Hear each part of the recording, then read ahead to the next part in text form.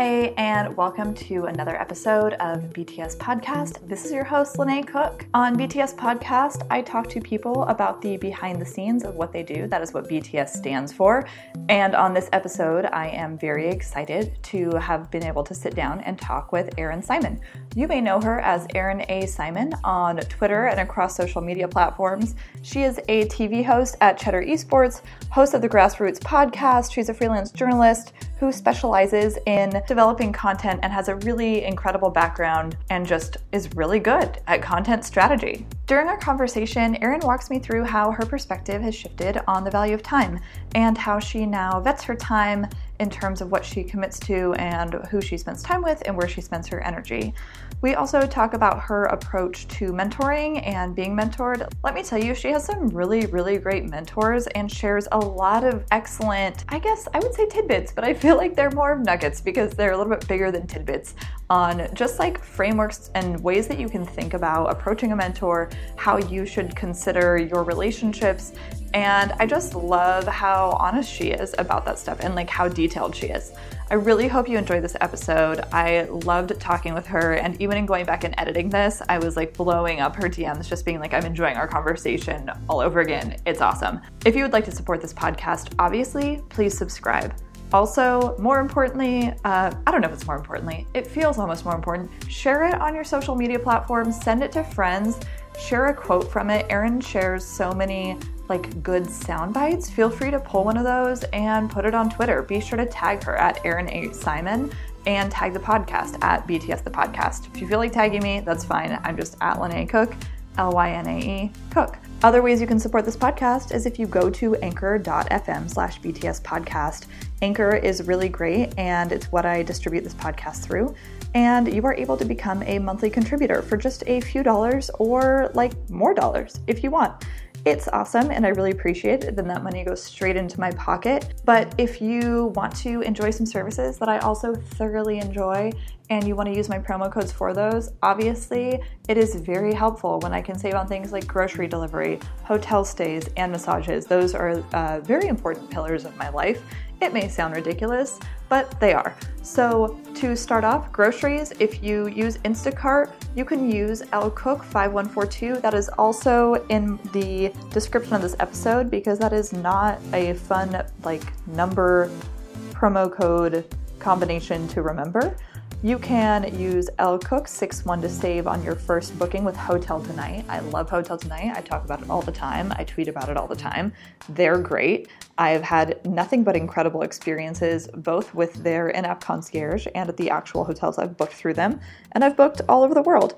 Use lcook61 to save. It helps me save when I have to stay at hotels. I try to stay with friends as much as possible, and sometimes it just works out better that I can focus more and get more done if I stay at a hotel, or sometimes you're just somewhere that you don't have friends. Last but not least, you can use code LZLRZ to save on a Soothe booking. Soothe is magical. They bring masseuses into your home. I guess I've been told recently that masseuses like to be called massage therapists, so they bring massage therapists into your home. They're wonderful. They're super professional. You can choose which gender of massage therapist you would prefer and what type of massage you would like. I like the deep tissue massage and the sport massage. You can also book a couples massage. Valentine's Day is not that far away, and also we are approaching the holidays, which are stressful. Get a massage with Soothe, use LZLRZ, and I will save on my massages. Thank you for listening. I really hope you enjoyed the episode. Do subscribe, rate, review, and follow BTS the Podcast on Instagram and Twitter.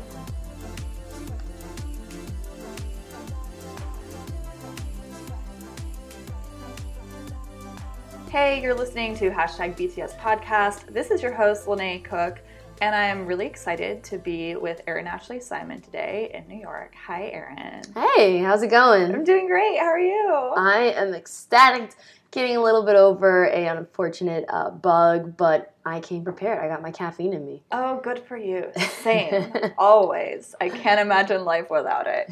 So Erin is a TV host. She hosts on Cheddar Esports, and then she's also the host, I guess co-host of Grassroots Podcast, which is awesome. If you haven't listened to it, I highly recommend looking it up and listening to it. And Roots is spelled Not like roots, like ground roots, but roots like routes. Yes. That roots. Yes, that's exactly the way that we explain it. We're like roots, but spelled like routes. Yeah, like your internet router? I never remember how to say it. Anyways, spelled with a U is what I'm trying to tell you. She's a freelance journalist specializing in developing content and that like really hits the intersection of culture and gaming. Mm-hmm. And you've done esports as well as normal sports. Yeah, I've done everything. I've done gaming, I've done traditional sports, I've done music media. I've been in a wide range of industries when it comes to media work. And I found her because she did a really great segment on Tencent's like NBA 2K play, which was really good. And I was like, wait, who is this? How have I not found her on the internet before? Will you be on my podcast? So here we are. So you have a lot going on, and we're just going to dive into sort of the meat of like the behind the scenes of what you do. What is your decision matrix like in terms of accepting new opportunities? Like, what does that look like for you? So when it comes to accepting new opportunities, I'm someone that firmly believes in that there are learning opportunities within whichever way you want to go. I think a lot of times when people start out in their career, they like only want to go towards their dream job, and that rarely does that happen. Usually you have to take the necessary steps to get there. What most people don't know is actually my first job out of college was working at an engineering architecture firm in the marketing department. And, you know, it was very corporate, it was very buttoned up, but it paid well. It started actually my salary at a higher point than probably if I started in media. So right out the gate, I was making almost $60,000 right out of college, and by the time I was like 25, I was making six figures. So even though it wasn't the dream job that I had, it set such a high point for my salary that when I did go into media, they couldn't lowball me because I had such a good point. And also, I brought so much more to the table. You know, working with the engineering architecture firm, you know, I learned a lot more about the business sides from contractual agreements and stuff like that. And some of that stuff could apply to the work that I do now. And so when I was done with that, I went to the Wall Street Journal. I worked in traditional sports, and I was part of the team, but they didn't make me full-time yet because they didn't quite have the funding. But they made me a freelancer, but it was kind of like an everyday freelancer where I would be at the office every day, but I was still being paid as a freelancer. And I had so many mentors in the media space, like even Jemele Hill mentored me at one point. That's amazing. Yeah, she's cousins with one of my mentors who's been my mentor for like over 10 years. His name is Mike Hill. He's a broadcaster for Fox Sports. He was at ESPN at the time. And based off of him and like my professors and other people, basically they were saying like, get out of written and digital and print journalism, like, and especially being a Black woman, it's going to be hard for you to rise up in traditional sports. Find another avenue, and then you can come back and then do whatever you want to do. So that's where I went into actual music media. I worked at Revolt TV for a bit, and even though I have to tell you, it was madness, it was craziness, but I learned so much because I don't think, you know, I was able to produce TV segments, and I was only like, 23, 24, I think at the time. I'm calculating in my head. So I'm 27 now. Yeah, 23, 24. And that's unheard of. Like, to be able to produce full-on TV segments at that age is never going to happen at a big broadcast company. Right. So I've been able to, at every single position, build up on specific skill sets. Everything from like knowing how to write, knowing how to be a journalist in that capacity, knowing how to be a producer in that capacity, knowing how to be a content strategist. I had to do content strategy for the Wall Street Journal. I had to be a content strategist for all the companies I worked for. Like the Wall Street Journal literally had me in meetings with execs talking about social media. And I actually helped them with developing strategies for the Wall Street Journal sports Twitter account at the time when like no one understood Twitter from the high ups. And so I've been building all these little specific skill sets.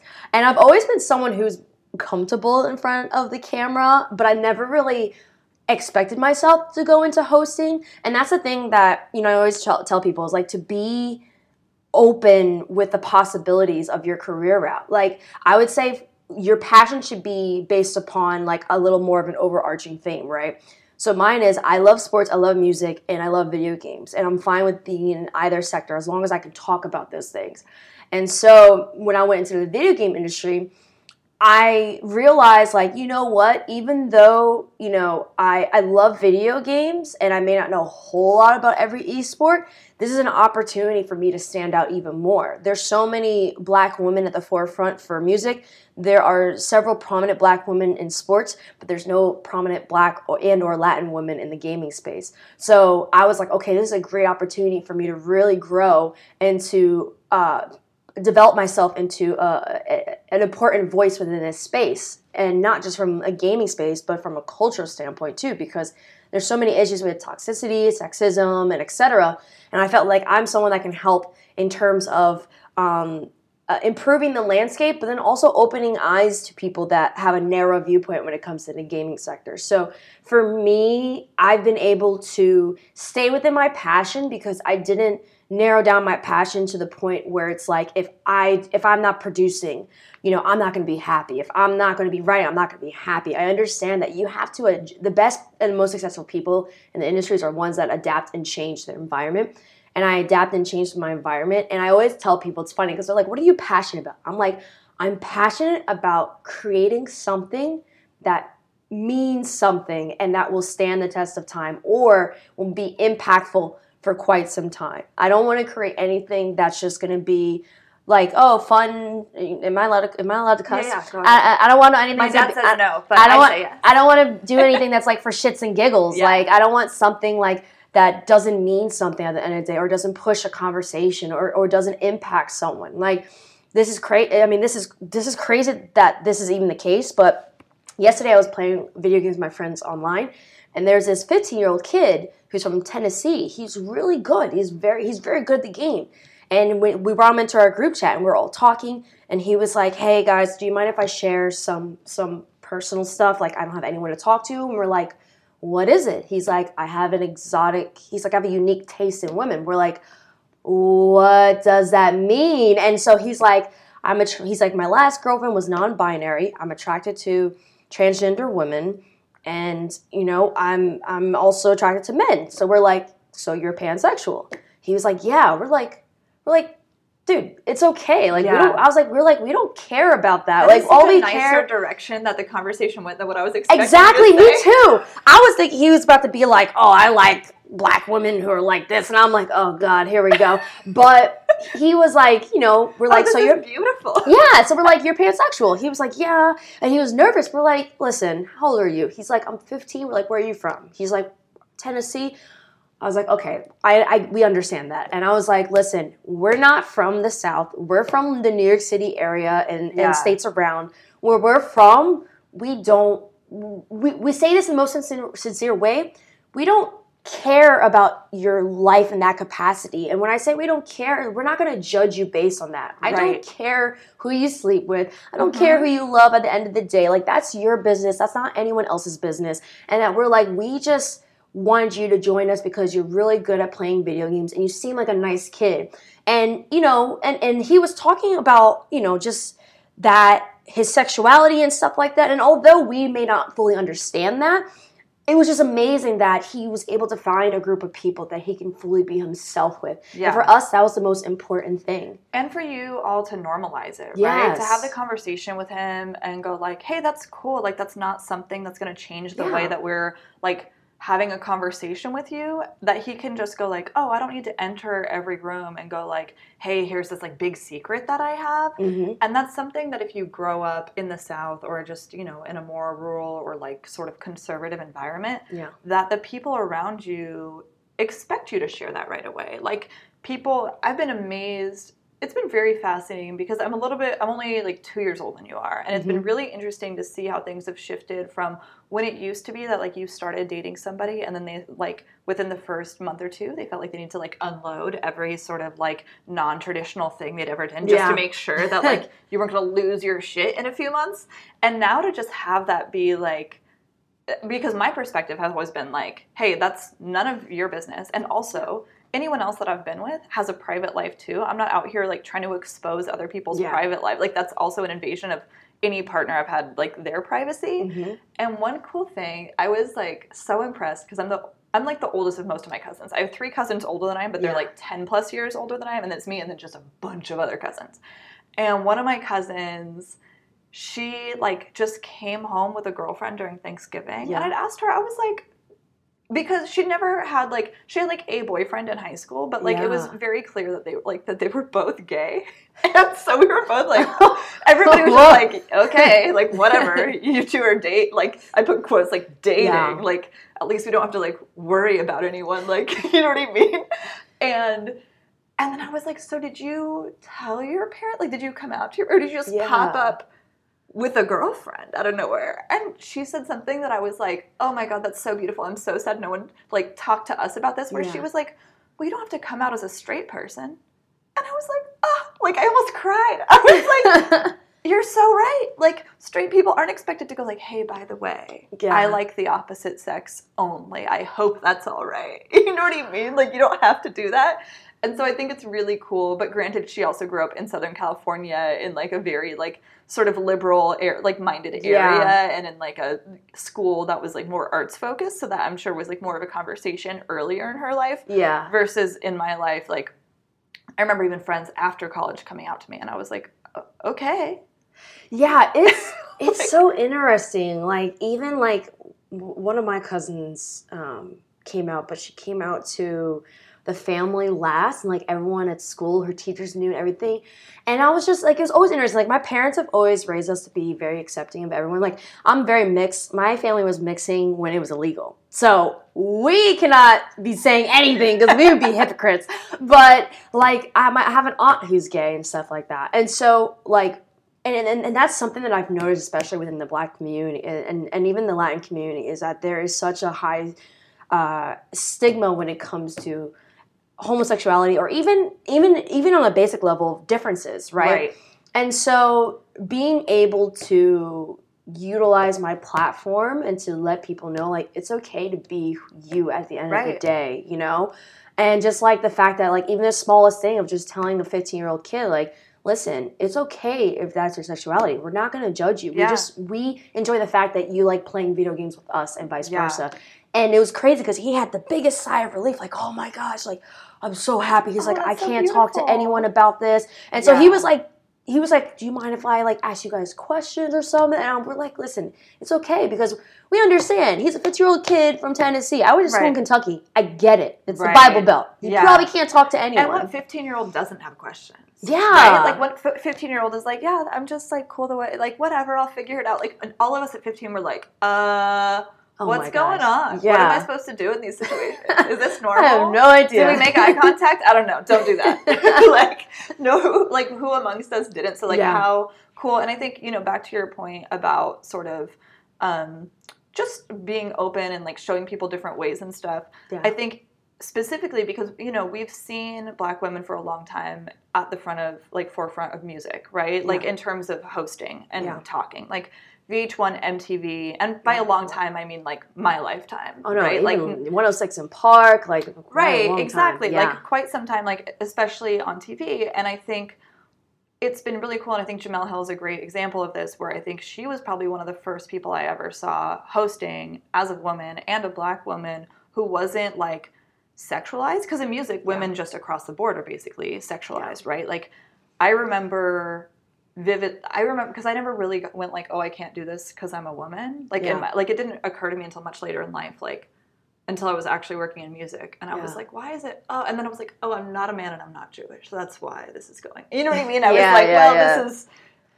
okay, well, I'll just go do other stuff for a while. Like, but I think it's been really cool where, like, and what you're doing also, it's that you're putting, like, a face with, like, you get to contribute intellectually and analyze things, right? Mm-hmm. No one in hosting and music really gets to analyze anything. You're, like, not that often, right? Unless it's your platform. But if you're on MTV, VH1, BET, whatever, you're not really, outside of introducing, asking questions, a lot of times, those just aren't platforms where people are having deep conversations. So it's not like... It's just like, oh, those conversations aren't happening there, right? Like, but with what you're doing, you're also just even silently, even if it's never brought up, going like, oh yeah, Black girls play games.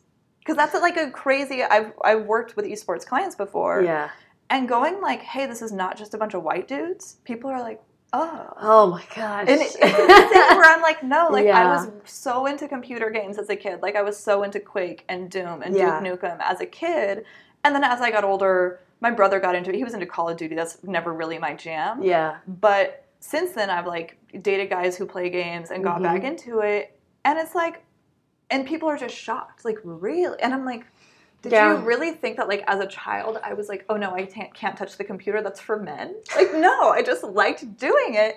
And so it's, I think, even if, like, when you're hosting, you're not saying, like, here as a Black woman, here's my experience. Like, you're showing other Black girls that that's normal. Yeah. And that, like, they're not weird for gaming. And also, like, any white guy or white people in general, like, oh, yeah, people of every background, like, this is a universal thing. Like, you don't assign, like, a race to, like, you don't go, like, oh, only white people like the NFL, right? Like, that's, like, you don't do that there. Why would you do that to, like, entertainment forms in general? But the interesting thing is it's kind of twofold in a sense, right? Because you have people on the outside that don't understand the community within the inside, but even there are people within the community that don't understand each other within it as well. Totally. Like, and there's this, I don't know why, but there seems to still be this stereotypical representation of women within gaming. I've gone to fighting game tournaments and stuff like that, and I've covered these events, and I've even had gamers themselves be like, oh, are you a viewer? I'm like, no. Are you someone's girlfriend? Right. No, I'm here covering this event. Yeah. And because I dress differently than some of the women, like, you know, granted, you know, I'm on the line of like tomboy and femme. Like, I'm really on the line. Some days I want to go in with sweatpants and a hoodie and not give a crap about anything. Yeah. And some days, like, for example, I made sure I got my nails done before I came today. So it really depends on how I'm feeling today. As I hide my nails, I'm like, don't look at my chipped nails. I had such bad. I was like, oh my gosh, I cannot do this podcast and have horrible nails. But even the perception with that, right? And so the one thing, and there's even like this weird perception and connotation within even the Black community itself, where or I would say actually hip hop community, like for like. You know, disclaimer, I've been in communication with a lot of the music labels because they are looking to entering the gaming space in the most authentic and genuine way as possible. And I'm someone that they've been reaching out to, and I've been talking to them about what are some appropriate ways, who are some people that they should not put in first. There's one label, they put someone in, and I literally was like, that was the dumbest thing you guys did, because that person is not authentic to the gaming community. I've never seen him play video games. I've never seen them talk about video games. Why would you start with this person? I don't care if they're super famous. Totally. The community does not care about that. Yeah. Right now, all they care about is, are you coming in to help and to assist and grow this community, or take from it? Right. And if you're bringing in someone who's just a big face and all they talk about is winning and money, you know, they're not going to support that.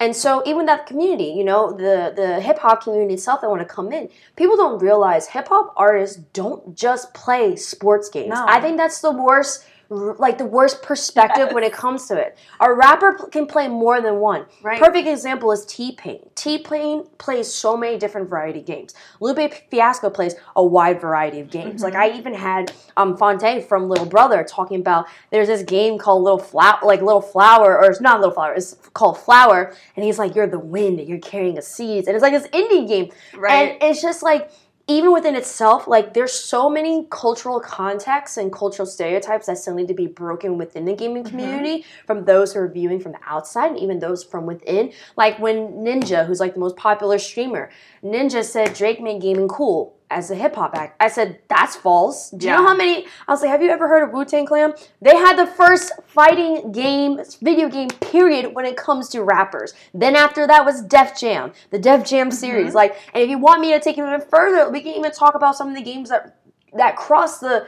cultural ties of hip-hop and something else, whether it was Tony Hawk mixing skateboarding and hip-hop, or whether it was Grand Theft Auto. Grand Theft Auto actually introduced a lot of old-school hip-hop R&B to kids from suburbia that would not have otherwise come across that music, right? Yeah. So there's so many things within this community that I think need to be some exposed, because there are some bad aspects of it, but there are some really amazing sides that need to be either highlighted, or some sides that need to be even within the people who are in the community themselves need to be addressed in a certain way. And that's why I was like, you know what, there's so much that needs to be discussed and helped and et cetera, from a culture standpoint, from a business standpoint. Like even the fact that there are people that don't even understand contracts or don't even understand the difference between a majority and a minority investor, what that exactly means. Right. So that's the perspective I really try to bring into the industry, especially on Cheddar Esports, when we're talking about these things. I mean, it makes a lot of sense too, because I was really with a background sort of in the music world. I was shocked and also like horrified at the lack of education.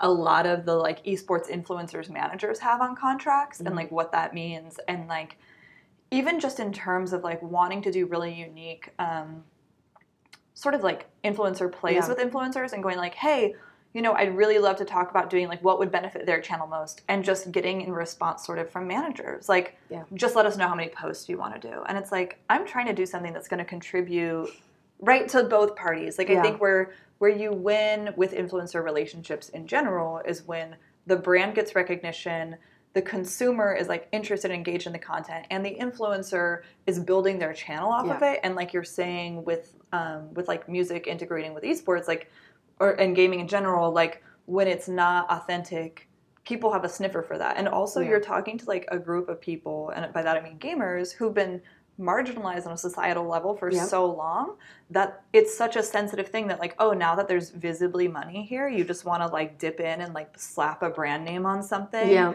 Like it needs to be a winning experience for all. And I wish that more managers, and I don't know if gamers like have agents, but I've only ever encountered managers. Like they do have agencies. Good. I'm glad, because some of them have agencies, and then some of them are managed by the teams that they're a part of. Right. Yeah. And then I really wish there was better education, because a lot of it is like very similar to what I've seen in the hip hop world, where it's like a friend is managing them, and you're like, oh, your friend is like, they mean well, they just don't have the like. Someone needs to take them under their wing and mentor this person.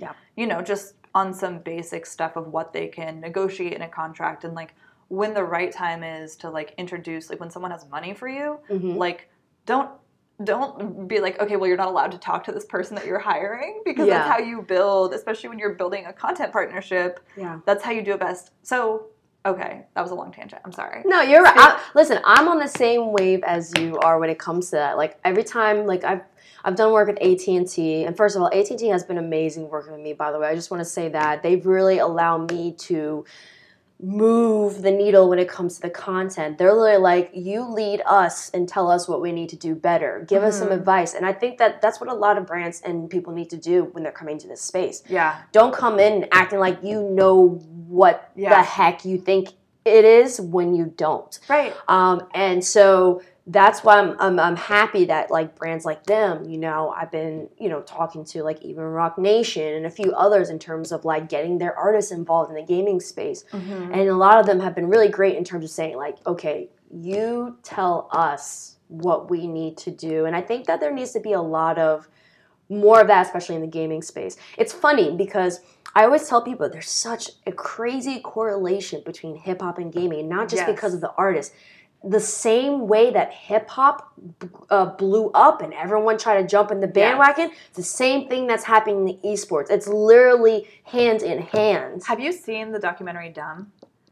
So it's not hip-hop related, but I watched it and was like, oh my god, this is the same as like what gaming is seeing right now, but that trails Big Brother magazine, which was sort of a like response to how conservative trans world was getting at the time. So it's about action sports and seeing that trajectory. And I agree with you. Like hip hop has been a very similar trajectory of like very sort of like quiet, and then not quiet, but like in a mainstream sense, like kind of like shunned or like frowned upon or whatever. Not accepted, And then huge and too commercialized. Like I would venture to say the early aughts was like not a good time for like mainstream hip hop, and like granted, like some of those are still like club bangers and like a go-to for a lot of DJs, but like not hip hop's finest moment, and I won't name names, but like I can think of a few off the top of my head of me going like, yeah, well, I think I'll just check out like what like punk and alt rock is up to right now, because this is like not for me.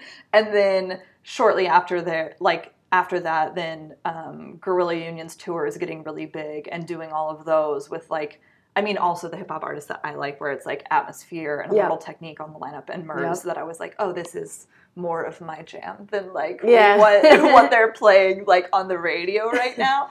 But I agree with you. It is a very similar trajectory. And what I wish was happening was more of people in gaming seeing that and being predictive, and then bringing people who were in the nascent stages of action sports and of hip hop, like sort of the business people, and going like, hey, come over to gaming. You don't actually have to know anything about gaming, right? Like you can just bring that business savvy over here and help us. So you've mentioned your mentors a few times, and I've looked at your roster of mentors on your LinkedIn.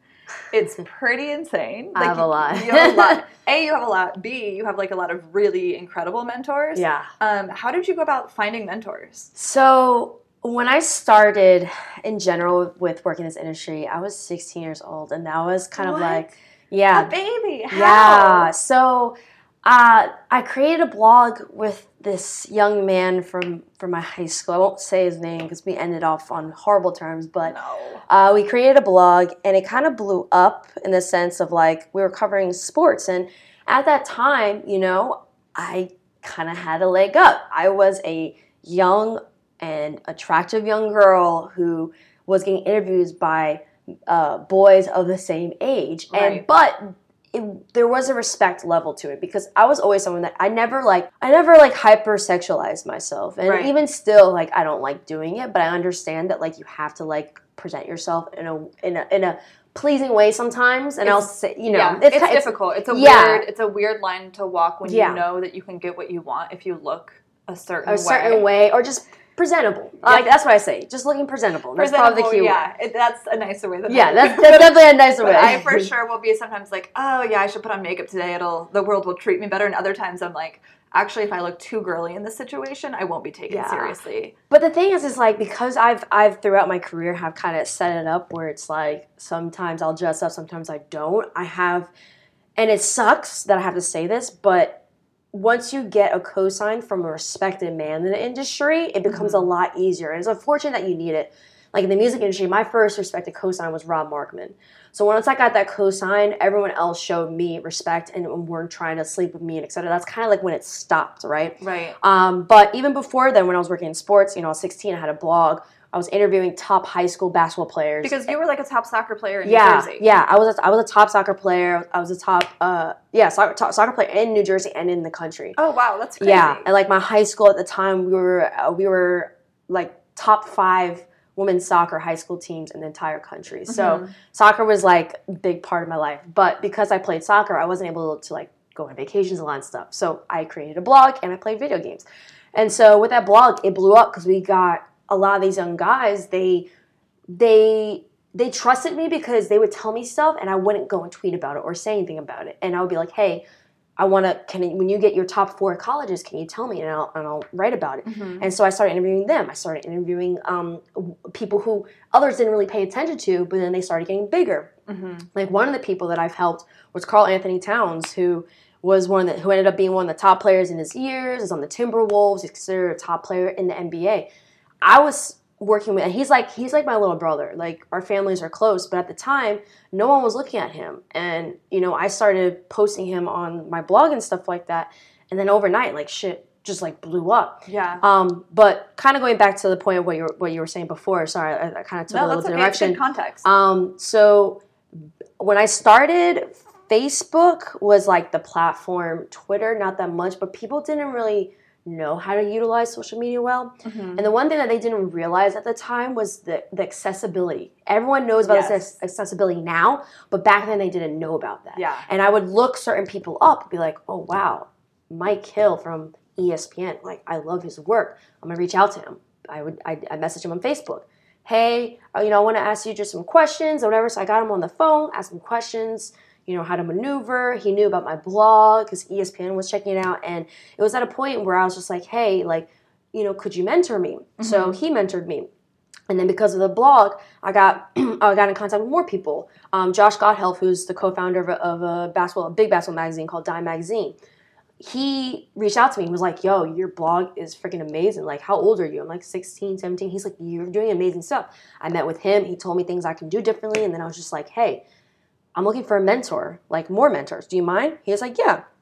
And then with Mike, later on, I found out his cousin's Jamel Hill. And I was like, I would love to talk to her. And when I was in college, Jamel Hill was actually trying to help me with getting some written articles at ESPNW and stuff like that. And so I realized the impact of accessibility when it came to social media before everyone else realized that. Like, I don't think people realize that, like, you can contact a notable person on social media. Mm-hmm. And so that's how I was able to get a lot of these bigger mentors. And then, like, for example, Rob was different. Like, Rob Markman, he's like my brother. Like, he's like my big brother. And I developed that relationship because he was like, oh, wow, you've written for the Wall Street Journal and stuff. And I talked about sports and stuff. And I'm the kind of person where, like, I actually, like, if I like your energy, I will really take the time to get to know you, and I'm not going to ask for anything. Right. And a lot of my mentors respected the fact that I would, like, talk to them for months upon months, like 6 months, and never ever ask for anything. And to the point where they're like, Erin, how can I help you? And I'm always like, I can do it myself. I'm like the same way. I'm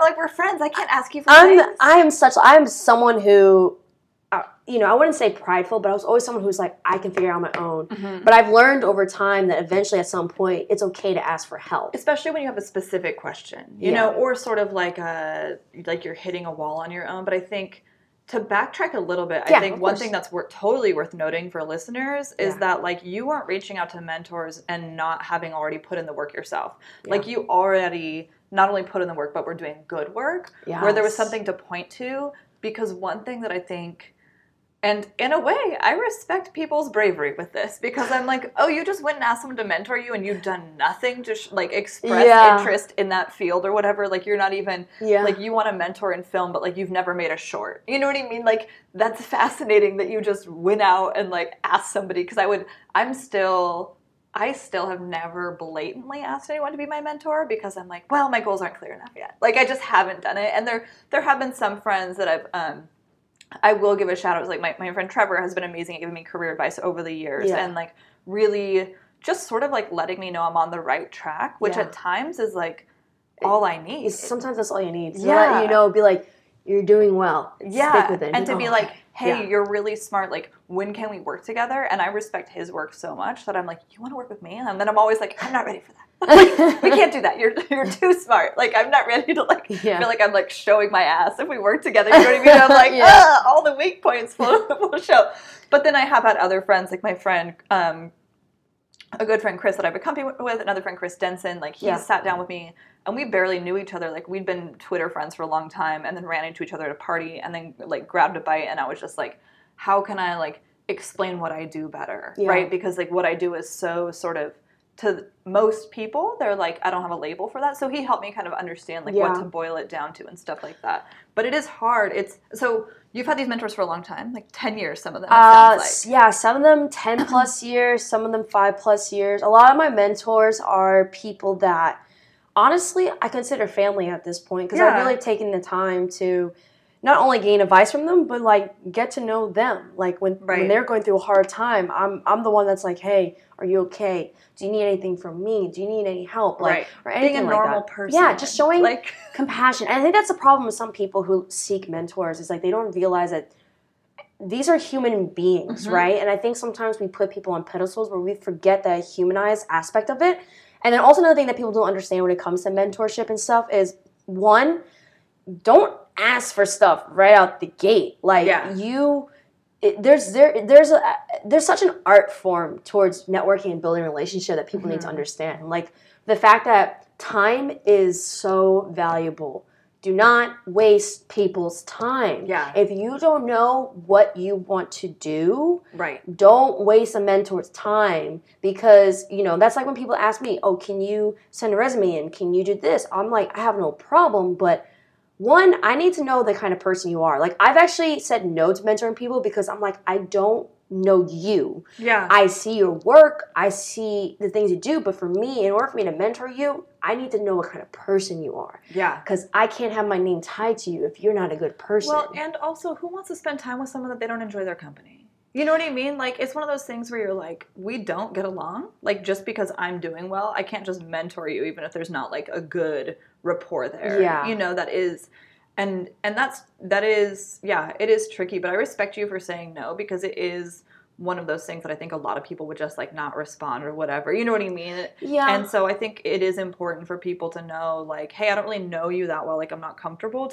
And to also, that to me is like a form of mentorship in and of itself. Yeah. Of going like, hey, you need, that sort of is a subtle, if not overt way of saying like, hey, it's important that you get to know somebody before you mentor them. Yeah. Or like before you ask for a mentorship, and like that you build some sort of, I'm also just somebody who like doesn't go for a hard sell ever. Yeah. Like I can't do that. I'm like, oh, that feels icky and like not human. Like I can't just be out here being like, listen to my podcast, episode 21 is released. Like I need you to listen. Like I'm always like, oh, here's the benefit for you if you give a shit about whatever, for you to listen to this, right? Like I know it's not for everybody. But that's okay though, because what you just said, this is a benefit. What people don't understand is if you're networking, right?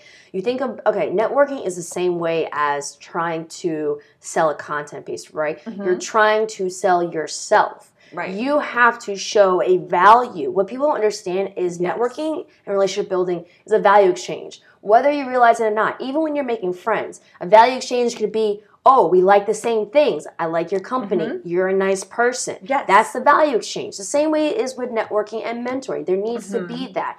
And so many people have been like, I've been contacted by so many people, especially when it comes to like mentoring for the podcast, because with Grassroots, like we've been able to get certain big guests. We're moving a certain way, but what people don't understand is that one, the value comes from the fact that Brandon and I have worked in music and media for 10 plus years. Right. We didn't just wake up and start the podcast and got all and reap the benefits. It was a kind of like a crossing over effect from the work and being good people in the industry when we first started out. That did help us. Yeah. Another thing is content value, right? We don't beg people to watch our show. Like, we joke around sometimes and are like, hey, if you don't click and notify, we hate you. But like, we're not serious in that sense because we that's just who we are. We always joke around, right?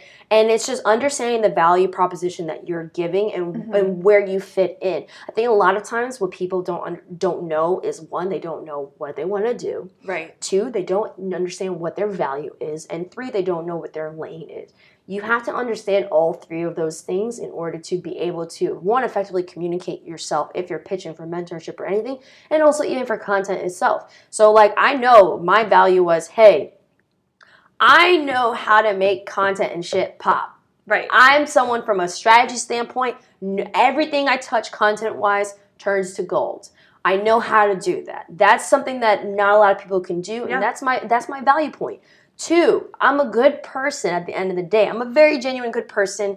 I am very, like, there's no facade. What you get is what you get. If I don't like you, I don't like you. If I do like you, you will know. If I tell you I don't have time right now, I don't have time. I'm not doing that industry crap where they're like, oh, let's link some time. No, I'm going to tell you, hey, right now I'm super busy. I don't have time. Let's check back on this month and let's figure it out, right? I think that, you know, and I've seen like people like Gary Vaynerchuk talk about this and some other people, like, there's also such a value to kindness and honesty. Yeah. I think people sometimes, they don't value the power of honesty. They don't value the power of kindness, and they don't value the power of listening for the purpose of understanding. Agreed. Like, people take it personally when others say no in business and stuff like that, or mentorship. No. Don't take it personally. You don't know what's going on in that person's life. You don't know what's happening at that company. That person may be saying no because things are horrible at that company and it's about to fall apart. You don't know. So I think that, like, a lot of times, you know, with the instant gratification of how social media and everything is in life, everyone expects things to just be handed to them and to be there in a second. That's not the case. Like I've had so many people that are like, look at my trajectory in my career, and they're like, oh my God, you're doing amazing things. You're interviewing Snoop Dogg about gaming, this. You know, how can I get into it? I'm like, well, start off with 10 years of working your butt off in the industry. You think that this happened overnight? It took 10 years for me to be able to contact someone and be able to sit down with Snoop Dogg and talk about video games. It took me 10 years to even be able to be in front of the camera and be young and hosting for actual TV. It's not something that just happened, like I woke up one day. I'm like, oh, look, I'm on TV now. I like games. Why don't I call Snoop and see if he wants? Well, and, you know, you're also talking to celebrities about something that is niche. Like, they don't get Yeah. to talk about that much. And right now, it's also a good time to be going like, hey, also I game, because there's money. You know what I mean? There's like business opportunity in it. And so when you're having conversations, like I will say also with this podcast, it's been really cool because I get to talk to people about stuff that they don't normally get to talk about. Yeah. You know, I get to talk about sort of like tactically, like how do you organize your time? What are these things? When a lot of people, it's like, you know, want to talk to you about like, hey, what's the future of gaming? And it's like, hey, if you want to know that, just follow Aaron on Twitter, right? Watch Cheddar Esports. Yes. At Aaron, what is it? At Aaron A. Simon. Yeah. So actually follow her on Twitter. But so I think it's a lot of people's redundant conversations. Mm-hmm. Like even before this conversation, and I'll plug it at the top of this podcast, but I'd listened to the podcast episode. I think it's like the music business podcast episode that you were on. Yeah. So I was like, okay, cool. I'm probably going to point listeners to that for a lot of the conversations of definitely things that I want to talk to you about, but like they've already been set. You know what I mean? I'm not going to come over here and be like, great, let's repeat the conversation that you had with them because it was so good. Like, no, I want to talk to you about different things, which actually, now that we're talking about Twitter, a millisecond ago. So, you know, I think it should be by now public knowledge that if you are a woman who games and you're on Twitter and you're hosting, you deal with trolls and you deal with a lot of like assholes. Yeah. How have you like sort of just managed that for your own wellness? Because I think when you are a public persona, to your point earlier about like celebrities also being people, like you're also a human with feelings. Like how have you managed your own sort of like mental health and wellness as your following has grown? Oh gosh, the mute and block buttons are my friends. Like I don't listen. I don't deal with BS. I don't deal with that stuff. A lot of times, some of them do it for attention because they want to get your attention or be cool. And then sometimes they do it because it's interesting, right? You kind of have to evaluate each communication. Sometimes people do it for attention because they want you to respond, and they'll be like, oh my gosh, how respond to me? Another time, people may be having a bad day, and you're like, listen, what is wrong? And they're like, sorry. Like, I've definitely had moments where I've spoken to people, and I'm like, and they got mad at something I said, like maybe on the podcast, but then I'm like, listen, let me expand it. Mm-hmm. I was like, we only have an hour to talk about these things. I'm going to talk to you about it now. This is why I had that viewpoint. And then when I explained it, they were like, oh, that makes sense. And I'm like, yes. Mm-hmm. I said, if anything, if you actually listen to episode yada yada a while ago, I talked about the same thing. But sometimes people on social media, they only get a snapshot and they get mad off of a snapshot or a sentence or whatever. And then they just like get super, super upset. Like I had so many people that got upset with the whole Jay-Z thing with the NFL. Mm-hmm. And the only thing I said was, listen, Jay-Z has done a lot in terms of social activism. Like he's gotten people out of jail and stuff like that. Let's wait and see what happens. And then but we can hold him accountable. Yes. And I even said on the podcast, the problem I have with the Black community sometimes is that when we hold our own people accountable, we try to cancel them. Mm-hmm. We can hold each other accountable and still have love and compassion for each other. Yes. I think that's the thing, that's the problem, is this cancel culture, which, by the way, news alert, it doesn't exist. Cancel culture does not exist. Mm-hmm. It is cancel culture, when it originally started, actually meant something. What it means now, it doesn't mean crap. Right. It's literally just people getting upset and wanting to just be like, everyone throw your anger at this person. And then 3 weeks later, they forget about it. Well, and, so much, because I wonder so often when people do that whole, like, I'm sharing this, like, negative thing about this person, cancel them. I'm like, a lot of that, too, whether it's conscious or subconscious, we all know that when we post that sort of thing, like, and I put in quotes, like, exposing somebody, that there's a social currency in it for us because that tweet is more likely to go viral, right? Like, your content is more likely to go viral if you're somebody like Shaun White who's posting things like that all the time, where, like, terrible things are happening in the world, but that knee-jerk reaction and not giving someone a chance to, like, go, oh, what's the longer term goal? Like, do you remember when Killer Mike said that thing about, like, all Black people should go out and get guns? Yeah, I remember that. My first thought when he said that was, I was like, oh, that is literally the best way to get white people to go, like, we need better gun laws. You know what I mean? Yeah. Is that concept. And so people a lot of times were like, how dare he? You know what I mean? Yeah. And I was like, this is, and I think in the new Chappelle special, he said something to that same point, and it really made me go like, yeah, there are things that people do that are wrong. At the same time, let's think about somebody who, like, Killer Mike is crazy smart. You know what I mean? Like, so smart that I'm like, he's not, like, he's always playing a game of chess. You know, like, I fully believe that with him. Yeah. However, I think when it comes to cancel culture, too, when we like that idea of someone being canceled, I think, to me, it sort of sheds light on, like, a larger problem that we have as a society where, like, no wonder why, like, how do we expect people to get out of prison and then continue their lives if we won't hire them, right? And, like, we won't give them jobs. And so in cancel culture, I'm like, people, even if somebody messed up at some point, sure, there are things that are unforgivable. But there's mistakes that people make. Give them a chance to grow. Like, calling Kevin Hart out and making him, like, have to cancel his Oscars hosting, which was his dream, which I find hysterical. Yeah. Of something he said 10 years ago that, like, yeah, it was a bad joke. Yes, it was not okay. People all grow. Like, who among us has said something 10 years ago that we're like, I stand by that? But that's also, like, even with his situation, right? Like, I think with his situation, too, is that we don't take a deeper look at why was he that way. Yes. And within the Black community, there is still a problem when it comes to homosexuality, especially with Black men. Not just in Philadelphia, where he's from, in various places. Yeah. So there's an overarching problem, and that's the thing with me. Like, this is the reason why cancel culture doesn't exist. Because if that was the case, we should have canceled R. Kelly a long time ago. Oh God, like, why did it take for this documentary for him to be canceled? Like, absolutely. That's the thing. There are certain people that, you know, we should have canceled a long time ago, but because they had amazing music, we ignored it, right? That's why I always say cancel culture doesn't exist. Yeah. Because cancel culture is just now being utilized, like you said, for likes.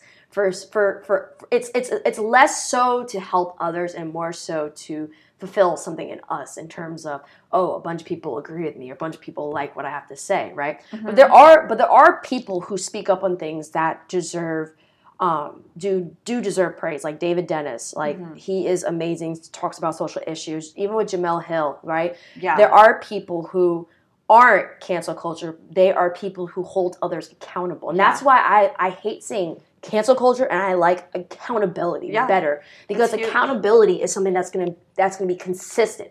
Cancel culture is a one time, 2 times, they forget. Like very knee-jerk reaction. Yeah, there's been so many artists that were like, oh, they said something racist, cancel them. They're still around. They're still making money. Like, I just saw a song come up from Sabrina Claudio. I'm like, oh, didn't y'all cancel her a while ago? Oh, she's still making music. And she's still around. Which means that also that there's a producer, an agent, a manager, like, that there's all these other people. There's no accountability with her, though. That's the issue. Yeah, totally. I agree with you. And I think it's social is great in a lot of ways. And I do think that it's also, as a culture, we need to have a better sort of approach to where we get information and how we internalize things, and going, like, let me dig deeper, and being open to long form. Like, I would say that, like, some of the best sources for information that I have found are things that are not coming out the day something happens, because getting real information, like, as you know, as someone who's done, like, journalism, takes time, right? Like, just seeing something and going, like, oh, this is what happens. And I'll say, like, I don't know if you ever listened to Pod Save the People. Yes, I have. But it's, like, they do such a good job of, like, going into things, both current events and historical events, and going, like, hey, here's something that maybe you didn't know or you haven't thought about. And, like, The New Yorker, like, they're not posting stuff right away all the time, but they go really deep in, and they have, like, a world-renowned fact-checking department. So when people are just sort of, like, feeding into news cycles that, by the way, exist because we react to them so well, like, as humans, right? There's, like, we have 3 reactions, like fight, flight, or freeze. So when you get frozen by news and go into it, there's money there. That's why it exists, right? Like, that's why Fox can have a 24-hour news cycle, because, like, I think the most beautiful examples of, hey, people will watch things as long as there's, like, something to watch, is all of the high-speed pursuits in California. Like, I remember as a kid, it would be like, oh my God, 4 hours, right, for this high-speed pursuit. And then when 9/11 happened, they were like, oh, if something terrible happens, we can cover it for days. And people would just sit here paralyzed by it. And, like, the money that we can get is insane. Yeah. So, anyways, also, I did bring up one thing earlier about I like to talk to people about managing their time. Okay. You have a lot going on. How do you manage your time? How do I manage my time? I say no more often to Oh my God, things. well then thank you for saying yes. Yeah, no problem. For me, I've always been someone who, when I was younger, I was always afraid of, I started out being afraid of what people thought about me and et cetera. And over time, I've realized that that's not the way to live my life. And I've realized that, as I become more successful, my time is more valuable. Yes. And I have to do things that make sense for me, that will help me grow in the pathway that I want to, or do things that I genuinely am passionate about, right? So I'm the kind of person, like, for example, I've had people ask me to be on their podcast, but I would listen to their podcast and I just evaluate the situation. I'm like, this does not make sense for me. Right. But sometimes I will do it. Like sometimes there'll be people like you that I don't know, and they're like, hey, and I'm like, oh, this is really cool. It has you had a very unique kind of people that you spoke to, and I thought that was really interesting. Thank you. And I was like, hey, I'll do this. I'm someone who I'm not gonna say no to. Okay, let me rephrase. It's not that I'm going to say no to everyone. It's just about when I do say yes, does it make sense? Right. Because I do understand, as someone who started out doing media work, it's hard to get yes. It's really hard. And being courageous enough to actually put yourself forward and ask someone to be on, it has to make sense, right? But if it's something where it's hey, if you're going to be on my podcast, you got to come all the way out to Queens on this day. And I'll be like, that does not... time-wise, that doesn't make sense. Well, especially if you don't already have a crazy following. You know what I mean? Yeah. It's you might go to Queens for I don't know, a big podcast. But if you're not to me, I would never expect anyone to go out of their way unless they were the one asking to be on the show. And then I'm like, okay, well then we can meet halfway or something. You know what I mean? I'm a meet halfway person. We met halfway when with choosing the location. And for me, my mentors have told me this. They're like, you can't help everyone. It's about helping the right individuals. It's about evaluating your situations and doing things that will make you grow. And when I say grow, it's not just career-wise. Yeah. Grow personally, grow intellectually, grow in that capacity. And so I've had to kind of sit back and evaluate. So for example, I've always been someone who's been mentoring people and stuff like that. I would say within the later part of 2019, I've had to put it on hold because I was like, you know what? I really need to take this time to be selfish. There's nothing wrong with being selfish. No. There's nothing wrong with taking time away to focus on yourself, because what people don't understand is I can't help other people if I don't help myself first. If I don't elevate, how can I expect to help you? If you want my help, just give me time and let me build up to a point where I need to go, and then I can come down and extend a hand. And it's on you. It's on you to decide whether you want to grab for it or not. Yeah. So I've had to learn how to be more selfish in that sense and say no more, and for the purpose of growing, but also for my sanity and for my health. Absolutely. And working in music media, I was realizing I was saying yes a lot. I was getting sick. I was ended up getting an ulcer, emotionally and mentally and spiritually, it was just not there. And so I realized that's when I actually had to make a decision to say, I need to leave the music media world. I gotta leave music. I can't do this anymore. And it's also where I made the decision to say, you know what? I have to say no to some things. And I know there are people who have reached out to me, and I'll apologize. There are people who have reached out to me that I haven't gotten back to yet, but that's just because my schedule has been super hectic. If you follow up with me, I'll respond. Right. That's another thing too. Please follow up, but don't follow up in 24 hours. Follow up, maybe 78.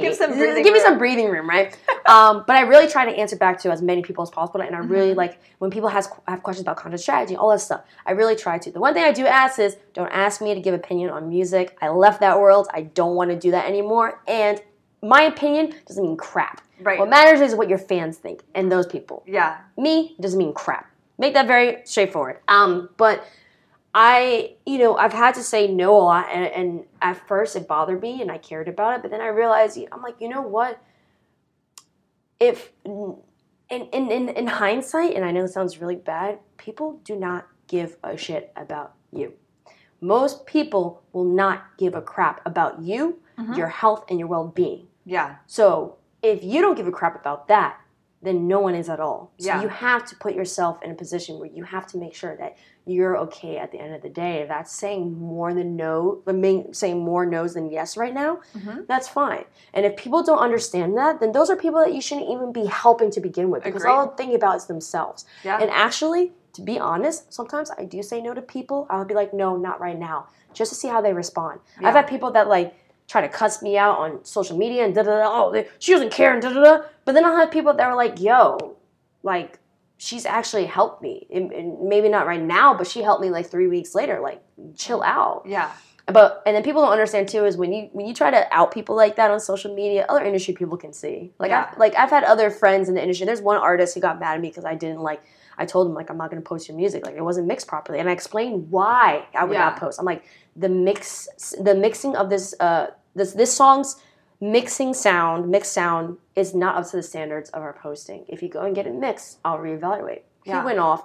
I had other media music people text me like, yo, what is this kid's problem? Like, do you need me to cuss him? I'm like, no, I'm like, listen, he's going to learn the hard way. Yeah. Everyone else saw, they're going to learn the hard way.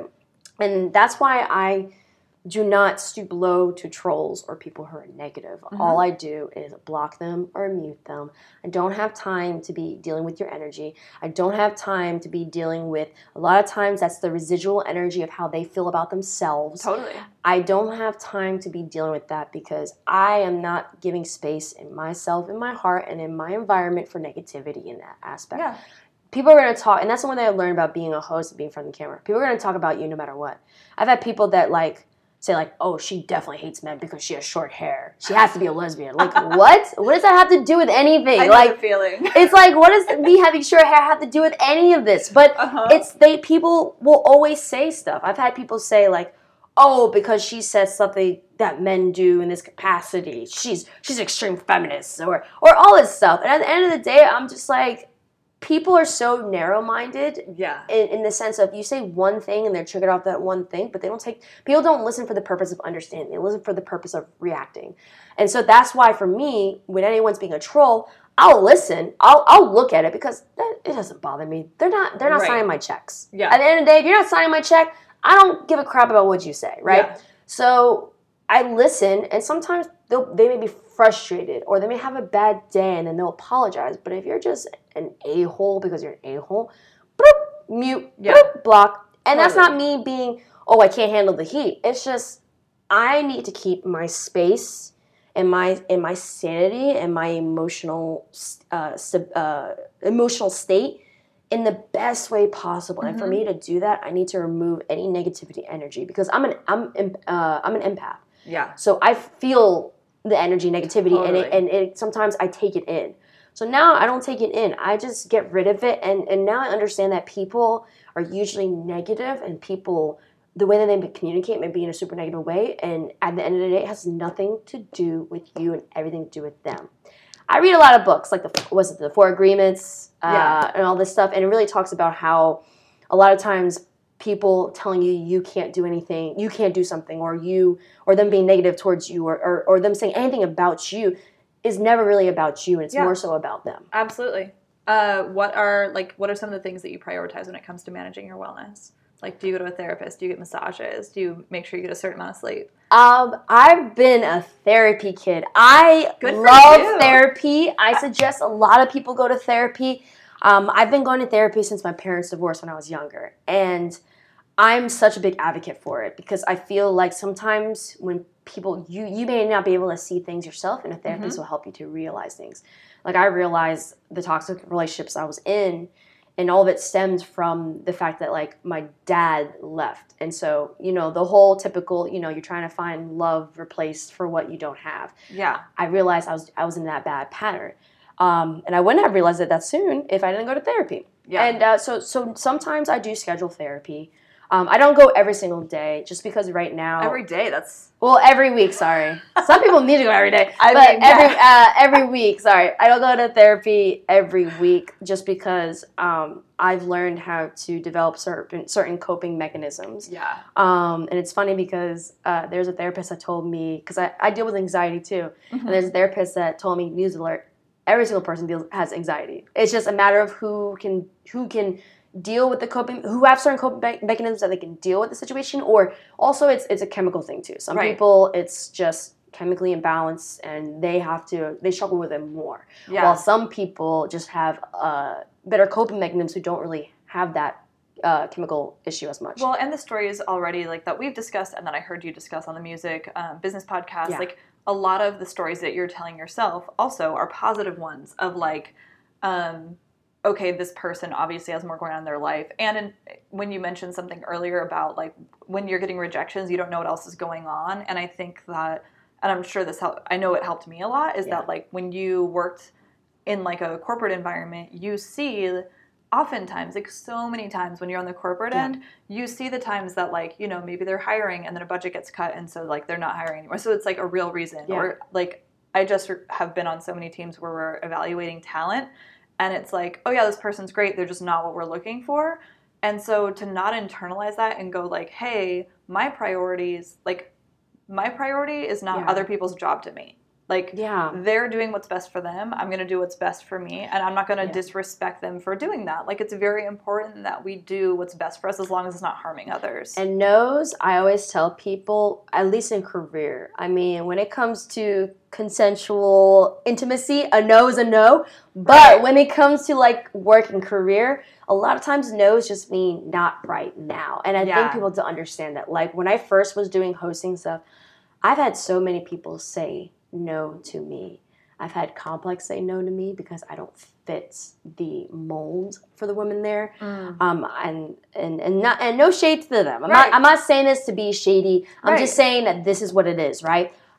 They said no to me. I've had several people say no to me. But when Cheddar and NBA/NBA 2K League gave me a chance, and I really showed what I can do, and I just adjusted certain things, like cut my hair, you know, dress up a little bit more here and there.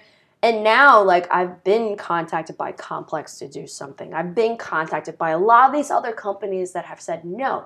But I didn't take it personally because I'm like, okay, I don't know what they're trying to do, and maybe I may not fit the mold now, but it doesn't mean I won't fit the mold later on. Yeah. And you can't take business personally, and that's that's the problem a lot of people do. Me, anytime anyone says no, I get excited. I'm like, ooh, you say no now? Okay, I'm gonna work to give you reasons and say yes later on. I'm excited, and that motivates me to take it to the next level. Like with our podcast, you know, there've been so many people that have said they'll come on our podcast, and then they did the industry ghost, right? Or like people that didn't support it or said it was trash. But now we're getting contacted by big companies. Like we actually have like 3-4 corporations that want to sponsor us and who want to support us or have us on their platform. We are getting reached out now, right? But that's because we took the time to step back and say, okay, why? Like, do we need to make our content better? What do we need to do to make the content better? Maybe we're too timid because we're afraid of really speaking what we think because we're afraid of the blowback.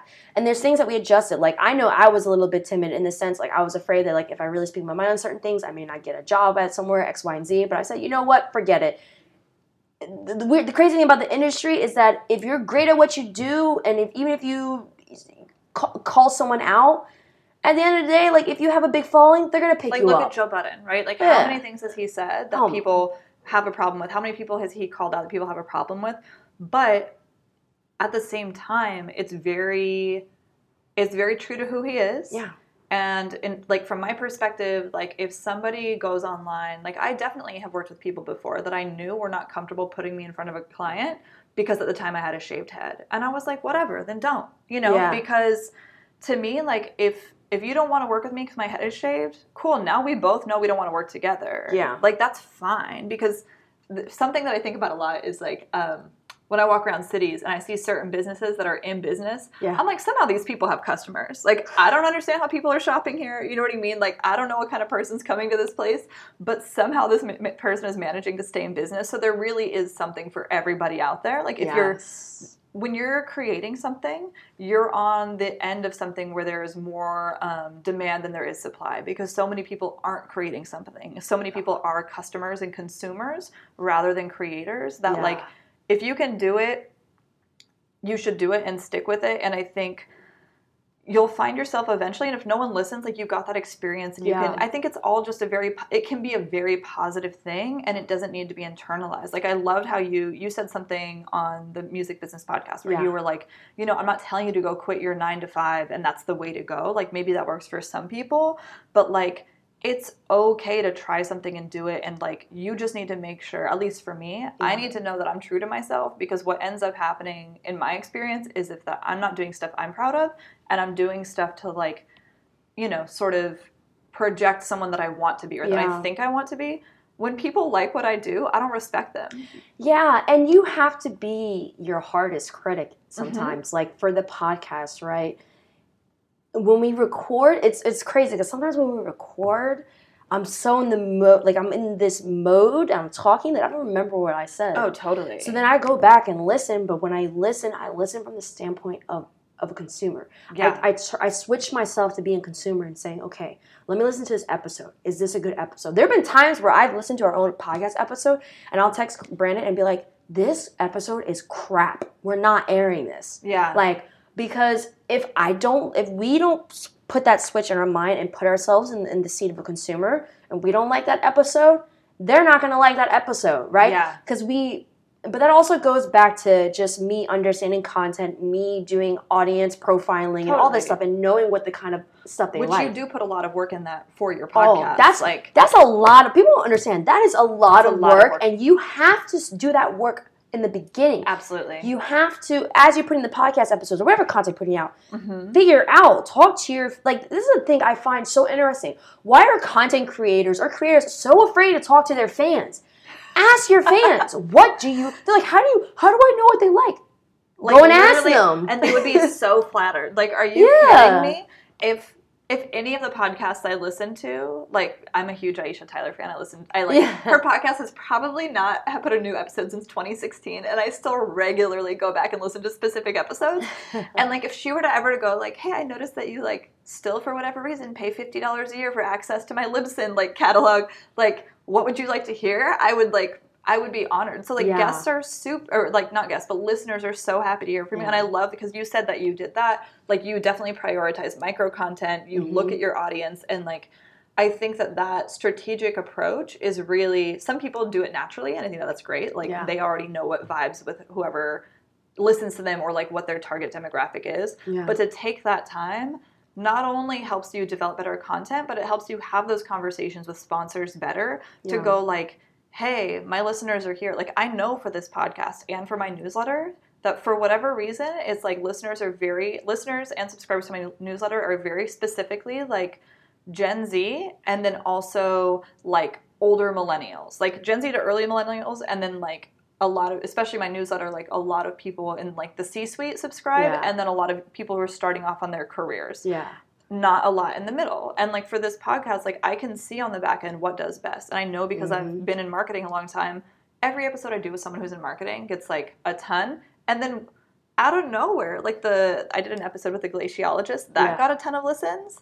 And then the one I did with a funeral home director got a ton of listens. And I was like, oh, because these are also things that like no one ever hears from, right? So when you can look at that, like it not only helps you develop your content better, but it helps me, but at least, and I'm sure for you too, be able to have very honest conversation with sponsors and go like, hey, you know, I don't think this is actually a good fit for our audience. Or maybe if we talk about your product in this way or whatever. Like it really helps, and it takes out, to me, honestly, it takes a lot of my stress away, where I'm like, okay, well, at least I know. Like I have these facts in front of me. I'm not over here imagining what people like or don't like. And like one thing, I don't know if you've ever tried this, but one thing that I'm going to try for some upcoming episodes is speeding them up, but then getting the pitch to be the same, because I know when I'm listening to podcasts, I listen to everything on 2 times the speed. Yeah. Like once I started going like 1.2, 1.5, 1.75, I can no longer listen to an episode, any podcast on like a normal speed because I'm like, oh my God. Like this is like molasses in the winter. Like I cannot. And so probably, maybe not for your episode because we're both fast talkers. Yeah. But for other people's episodes, for sure, I'm like just tweaking it up to like 1.3 and then getting the pitch to be the same because I want to see. And like, for sure, I'm going to ask like people who've left good reviews, like, hey, can you let me know what you think about this? Just to see. Like, it's not going to hurt you to ask people. Yeah, and it's good that you realize that because we realized something about Grassroots and Sense, and, you know, I don't mind giving out this tidbit. We realized that when we first started doing the podcast, we were trying to be, I wouldn't say careful, but we were overanalyzing how we said certain things to the point where it was making it a little bit boring. Right. And so we realized, like, yes, we're very intelligent people, but there are times for us to be very meticulous with the wording, and then there's times for us to be like, that's crap, and this is why. Like, sometimes just saying, like, this is crap, but let me back up why I'm saying it is crap, right? Or sometimes there's points where having the conversation be very calm, but then all of a sudden we make a joke or we start arguing. Like, there's such an art form to knowing where in your content piece you need to have things pick up or when you need to, if the conversation is drawing, where to switch it and all that stuff. And analytics will show you that. Like, I can literally look in the back of our YouTube channel and see where do people fall off. Where do we need to make it exciting? And and based off of the analytics, I can tell you, okay, if this is a super serious conversation, and the last time we put it in the front, they fell off at this point, let's put it in the middle. Let's put it in the back. We adjust it, and we can see how do we formulate the content so that it's best for what the audience wants. Of course, whenever you're doing content, you want to do it in a way that you still enjoy it and the way that you want, but people also forget you need to cater your content for your audience. Yeah. They are important. Find that middle ground, or even if it's not middle, because 50-50, when I say balance, it's not always 50-50. Sometimes it's 60-40, 70-30, whatever you're comfortable with. You have to find that point where you do not forget your core fans, but you also figure out, okay, what can we do differently to start bringing in a new audience? That's why on our podcast, we talk about video games. We talk about, because one, it's true to who we are. Yeah. And also, I said on the last episode, I was like, when people think about people call us a hip-hop podcast. We're not a hip-hop podcast. Like, we have hip-hop acts on our podcast. Right. We're not a hip-hop podcast. We talk, if you listen, we talk about music. We talk about video games. We talk about all these things. We may draw you in with the artist. We may draw you in with the music. But a lot of people say, don't stop talking about Marvel. Don't stop talking about the nerdy stuff, because that's how we stand out. And I've said on our podcast, the problem with hip-hop and the problem with people viewing hip-hop and viewing black celebrities is they think that we are so one particular way. Right. Like, we as people are complex, right? So if you may want to hear your hip-hop act talk about music, but you may not realize that he's a big video gamer. That's the thing with Little Brother. They didn't realize, like, what, you're a big video gamer? Holy crap, you're an extra in The Color Purple? Like, and there's fans that said, they've been fans of those two acts for the longest time, and they learn something new. Which is so cool. But you can't learn something new if you just stick to one thing. In the sense of sticking to, like, I think that... Sorry, I'm going on a tangent. I love talking about content, but I think the problem that people don't understand is that when it comes to content, right, they think that you have to just fit, you have to be one thing and fit one lane. Oh, we only have to talk about one thing. And it's like, no. Your lane is based upon what is the overarching thing. Like, our lane is, what we are known for is we are known for having celebrities and ourselves talk about topics that you won't find anywhere else, right? We were having Little Brother talk about, oh my God, what was it? Some recent news of a comedian who is allegedly like a pedophile in a sense, right? Having them talk about that. You know, we had Danny Lay, like, who... She did a choreography for Prince, and everyone was asking her that. And I straight up asked her, do you get tired of people asking that question? Right. And she's like, yeah. And then we had her talk about, like, how do you balance that then? How do you balance, like, you're known for your dancing, your choreography, and people are going to ask you about the celebrities that you worked with. doesn't that make, don't you get tired of it? But then how do you do it in a way where you don't come off as like a rude person and you're able to move into where you like the area you want to talk about? Yeah. So we're known for asking hard questions. And I always tell every guest that comes on, I always tell every publicist, if you tell us not to talk about a topic, guess what? We're going to talk about that topic. If you're coming on our podcast, we're going to ask those tough questions. Because also it's your territory. Yeah, like, this is our lane. It's one thing to me if it's something like very personal that somebody's like, that like deeply personal where it's like, okay, that's fair that maybe we don't want to like talk about, and it's not relevant to the podcast, right? So it's like not relevant, something you'd bring up anyways. It's like, oh, just good context to know. But at the same time, it's like, hey, this is your platform. You want to talk about something, and also like trust that like you, and remind me of your co-host name again. Brandon.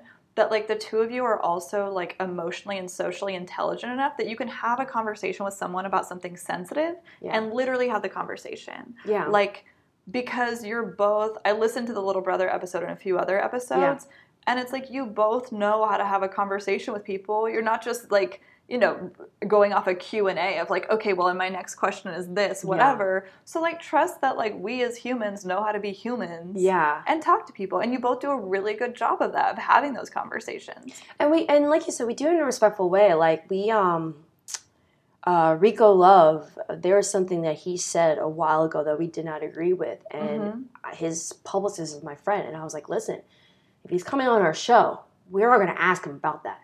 And my friend, he knows me. He like his name is Quinnell Holder. He's like my brother, and he was like, Aaron, like if I did not want you to ask that question, I would not have him come to your podcast, right?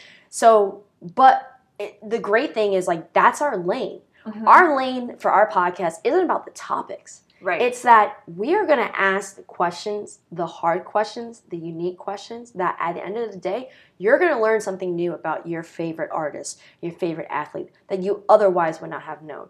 Because the one thing that we always tell guests is if you're coming on our show, you need to be 100% honest and open. And if not, we're going to delete that episode. I straight up tell them, I'm not going to air it. If I feel like you're too PC, I'm not going to air it. Because we're not the platform for that. Right? Yeah. And so, but we also tell them like, we don't want to be PC, but we're not going to put you in a horrible predicament. But listen, whatever you say, it's on you. It's your responsibility. So if you say something crazy, it's not getting taken out. Right. Like, that's on you. Yeah, but definitely. We set the standard. So that's how we're able to fit our lane.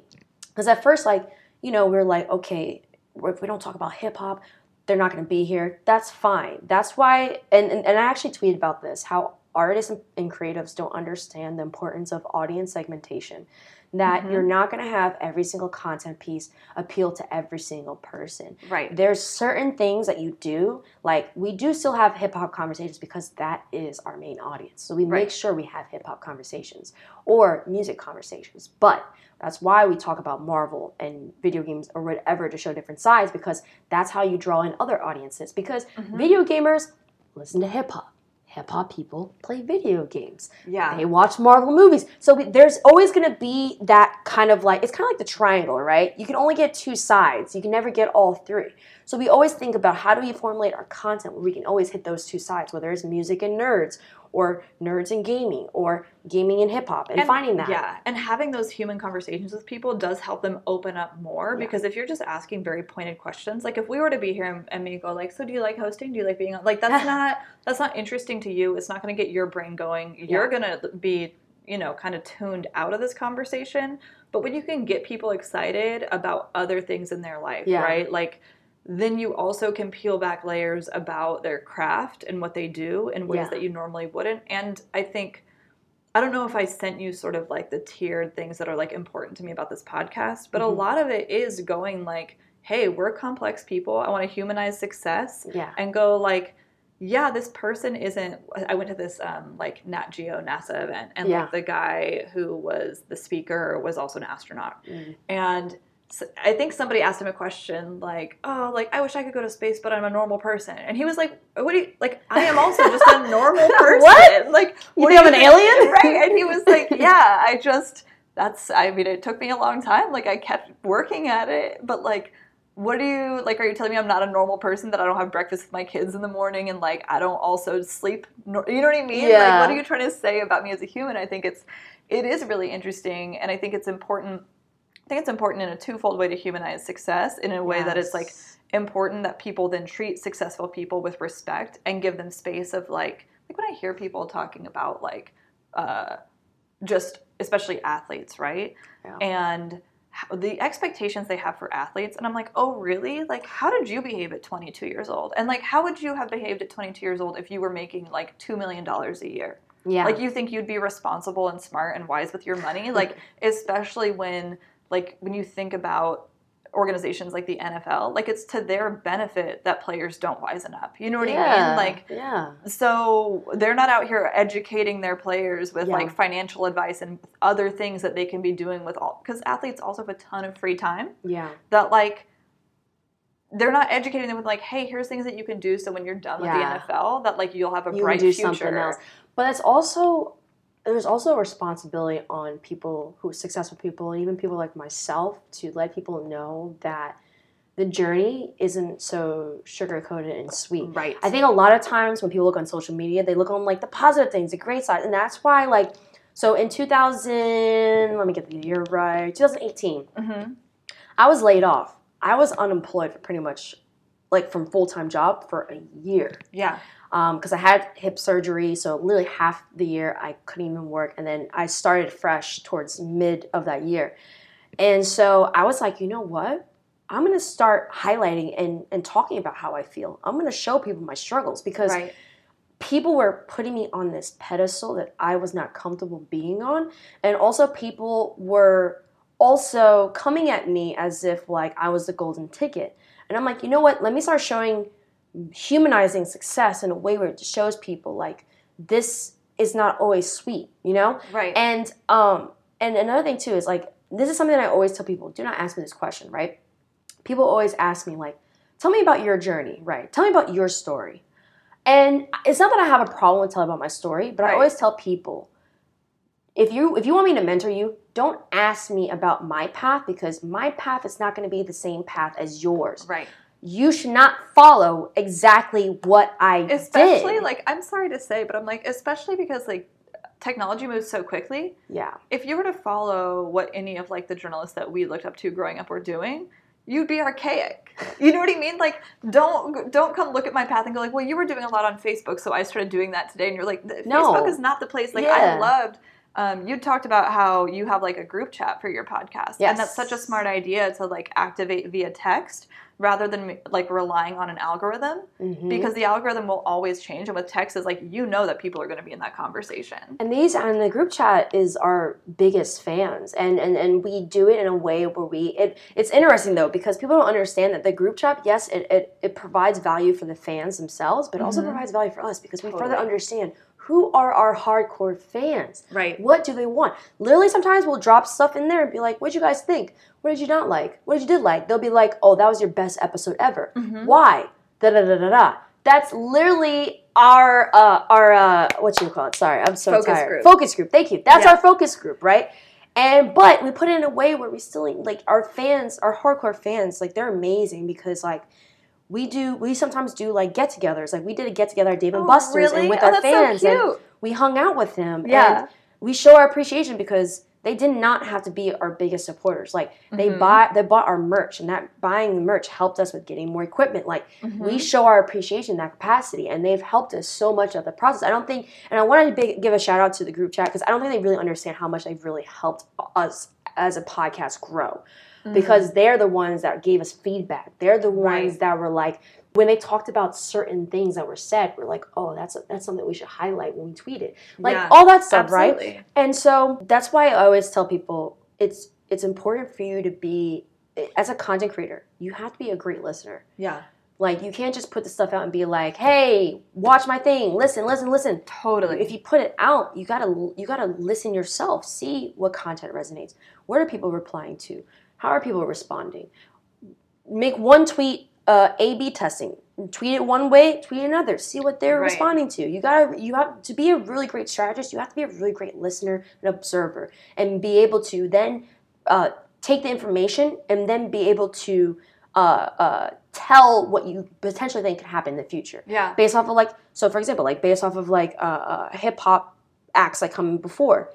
Anytime we have a hip hop act now, I'm like, I know what resonates. I know what media companies will pick up.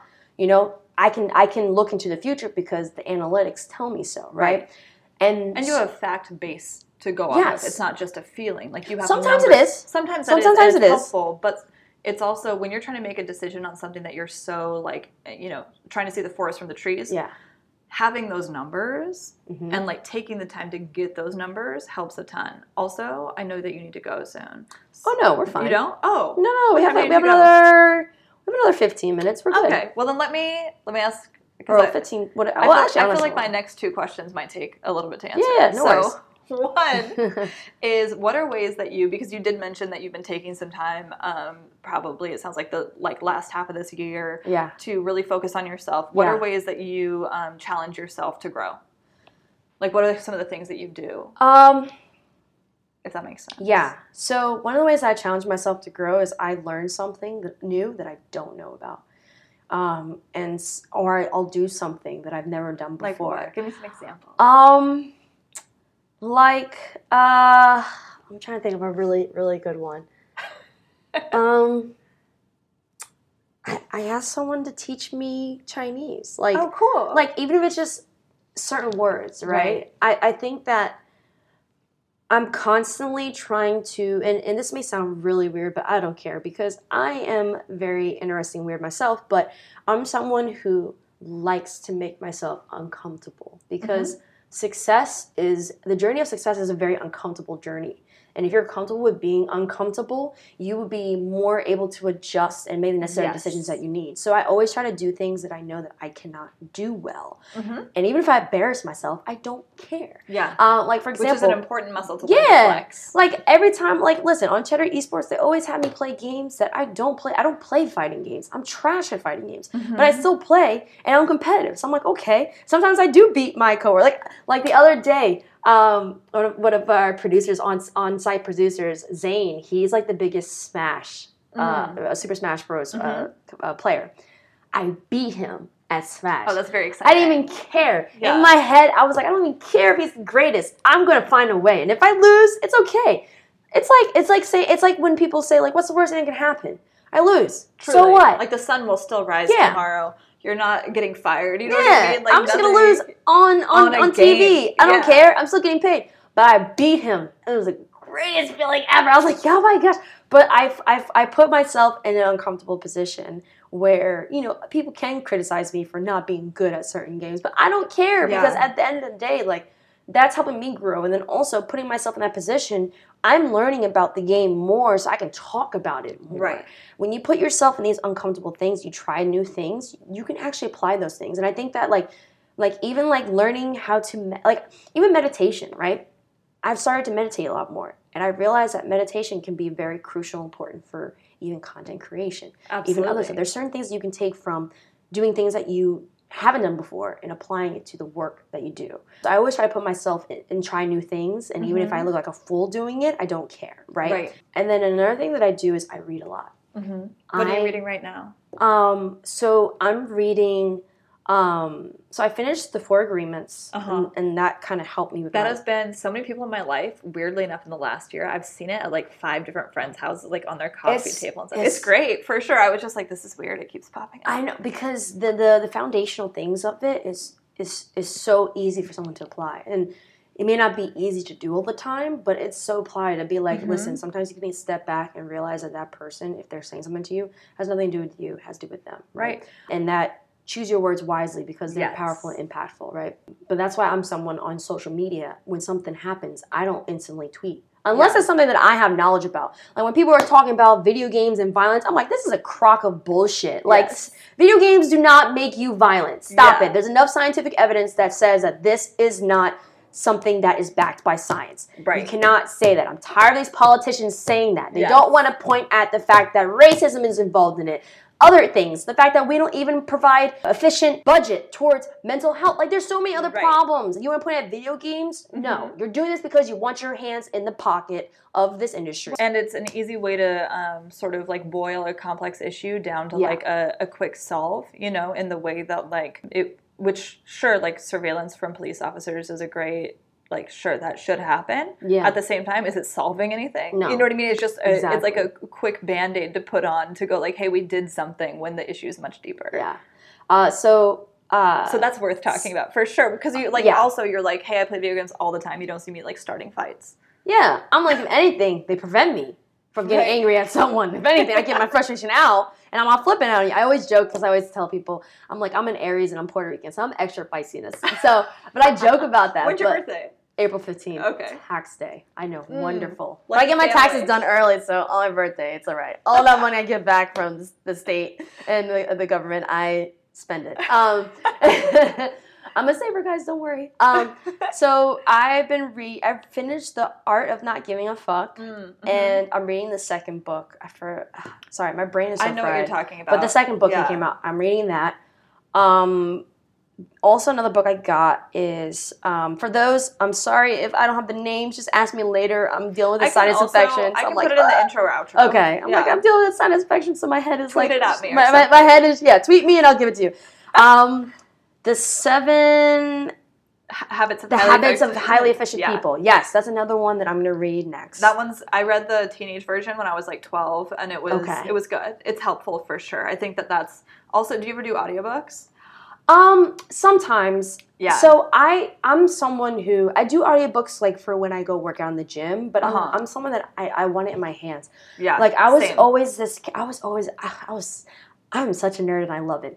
I was a kid that on my birthday, I would ask for my mom to take me to Barnes & Noble instead of like getting other stuff. Yeah. Christmas was like the video games and all that stuff. Yeah. But my birthday was like, take me to Barnes & Noble. I'm going to get books. Like books and like I wanted like a microscope and like science stuff. Yes, I wanted that I wanted a rock stuff. tumbler. And I was always this kid who, I don't know why, but like I have such a great imagination. Like when I'm reading a book, it plays in my head like a movie. Mm-hmm. It's really weird to describe it that way, but that's how it is. Like I can see everything so vividly when I'm reading. So I need, like for me, I need the book in my hand. Especially for fiction. Like to me, I think it's, and I think it's really important. For a long time, I sort of abandoned fiction because I was like, well, I have all these things in my life I need to do. Yeah. And my friend Megan was on the podcast, and she's probably one of the smartest people I've ever worked with. I have like the biggest mega brain crush on her where I'm like, oh my God, just talk to me all day. Just tell me some new stuff. Totally. And like just the way she internalizes information and pulls it apart is magical. So, and we were talking about like how we both found, and I think this happens a lot for women who are entering business where you're like, no, I need to know everything. Like I need all of the answers. I need to have read all of these business books for better, for worse, like, and we both were like, oh my gosh, I forgot how to like use my brain.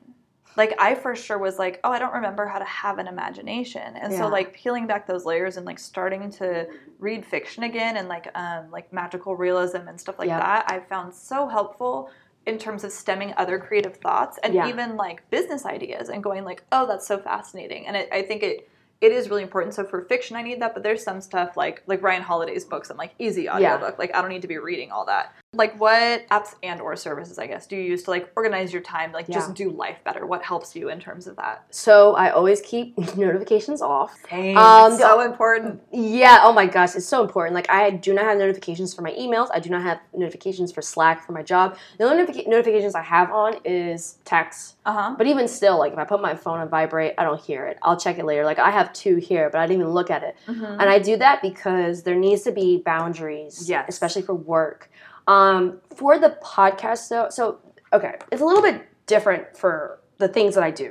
Right. For the podcast, if it's Brandon, I'll always answer because we own this podcast. Right. Like it's the same thing as if anyone starts up a company. Like you're going to be doing things in a startup. Like you're literally going to be 24/7 going to be doing things. Later on, then you can pull back because you're going to get the right people in place. Right. We have a team where there's certain things that I don't have to do anymore that I can allocate to them. But a lot of times, like if he texts me, he's like, we need to talk about the podcast. I'm going to answer. Right. If it's Cheddar, I'm like, y'all can wait till I come into the office on Monday. Yes. And if it's super, super important, but if I'm working, sometimes we have to work during the weekends because of tournaments. Right. If I need to work, that's different. But if I'm off, this can wait unless it's like a dire situation. Like if it's like, oh my gosh, Aaron, your Twitter got hacked. Or Rihanna wants to do a gaming thing, but it has to be Sunday at 2 p.m. I know it's Saturday night, can't do it. I'm like, I'm there. It's Rihanna, of course. You don't have to tell me twice. You could literally tell me, go now, and I would go. Yeah. But like there has to be set of boundaries, and you have to set those boundaries yourself, and that's why sometimes you have to be like, no. There's definitely times I set in my job because I work. So what people know is I'm a permanent part-time right now. They're working on making me full-time, but I'm a permanent part-time anchor, which allows me to do other work At Cheddar Esports. Yeah, I only can work 5-6 hours. There's some times where I have to even tell my coworkers I can't do that. That's going beyond my hours. Now, that could come across as mean, but it's not. Right. They understand because there has to be boundaries.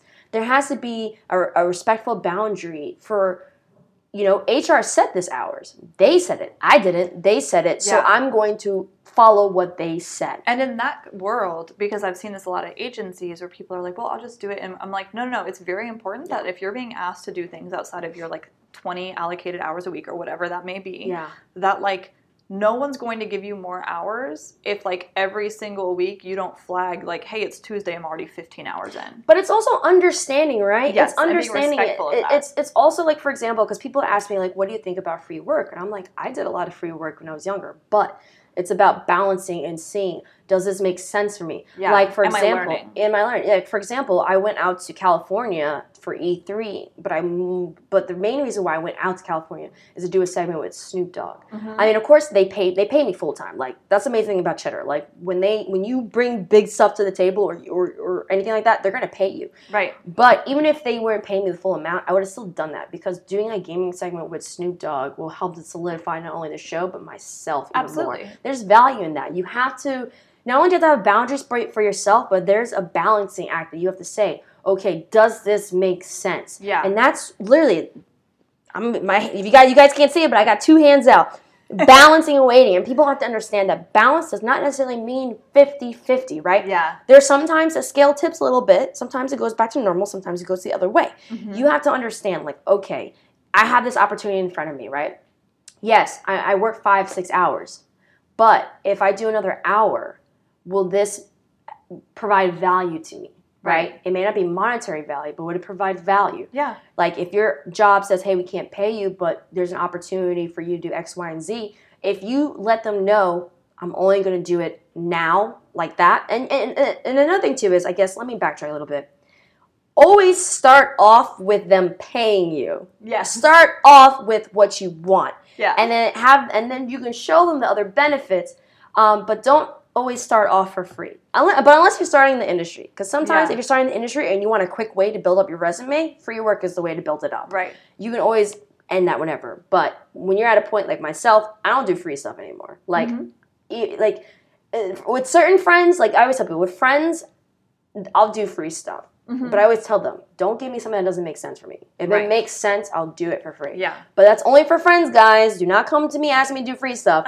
If it's anyone else, I have a price. But I'm willing to negotiate. If it's something that's going to give me so much value, I'll be like, okay, if you don't have this amount, I'm willing to work with this amount, right? It's about the checks and balance and understanding. And that should be in life. The balancing act should be in life. And for some people, the balance act is 60% work and 40% setting that boundary and having my life. Some people can work for 12 hours a day and then only have a small amount of time that they need for themselves, and they're okay with it. Yeah. You have to figure out what is that percentage that works for you and keeping to that and setting the boundaries whenever anyone's trying to exceed that. Right.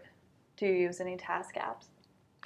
Let me see. I have a lot of different apps on my phone. Yeah, because I think it helps because I agree with you. Notifications are a huge one for sure for conserving energy. I have my phone on Do Not Disturb from 4 p.m. until noon every day. Oh, wow. So that whole gap, I'm that's for me. And if I check it and I see that, cool. But and I only have right now my Twitter DM notifications are on because we were talking and scheduling where I'm I'm in New York, I'm scheduling stuff, especially a lot of my friends are here right now for Fashion Week. I want to make sure that we're able to communicate and that I'm not over here you messaged me something urgent 8 hours ago and I didn't notice. So it's huge. It definitely is.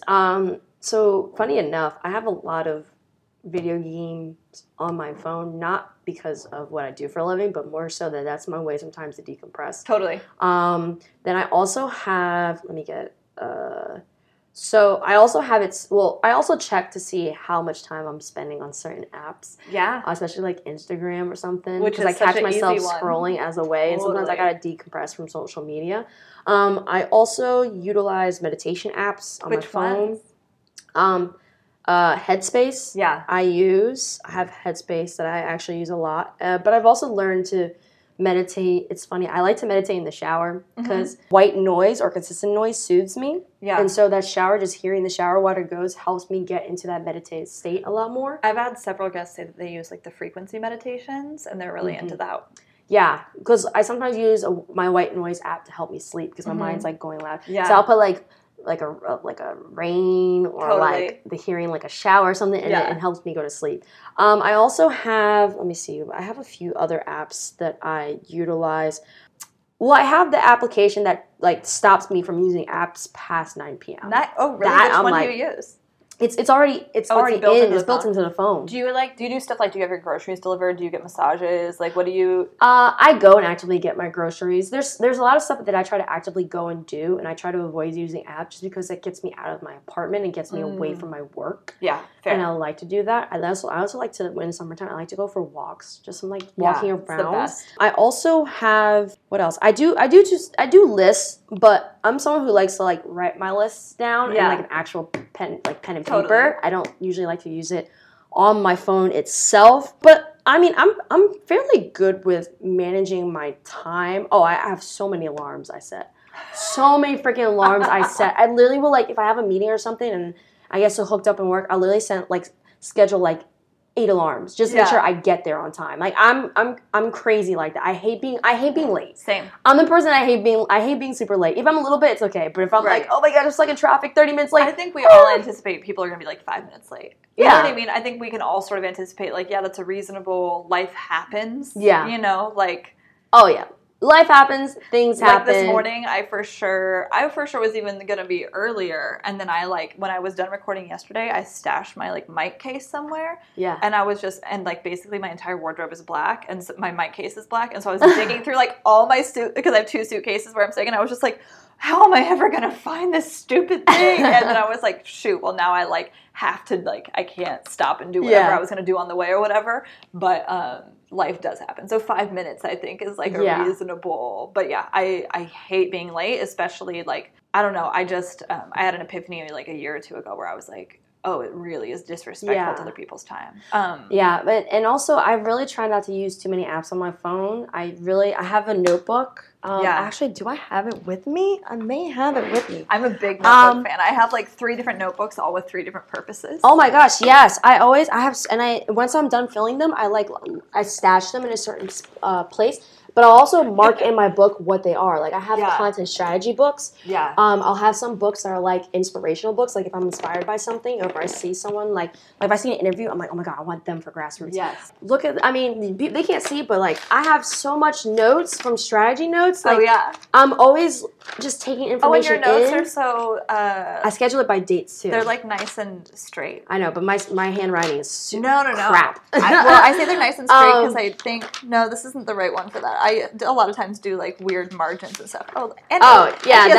This is for work. I had to draw something for work. But I literally will fill up my notebooks to the point, and then I'll buy new ones, and then I'll also, once I'm done filling them in, I'll like go through it and say, what did I mostly write in here? And I'll be like, oh, this is a strategy and inspiration book. Or sometimes I'll have books, and usually like what I do is it's funny. I'll schedule it out by dates. I sometimes write on the top like what exactly it is. If I see a tweet that I'm like, oh wow, I really need this, I'll write it down.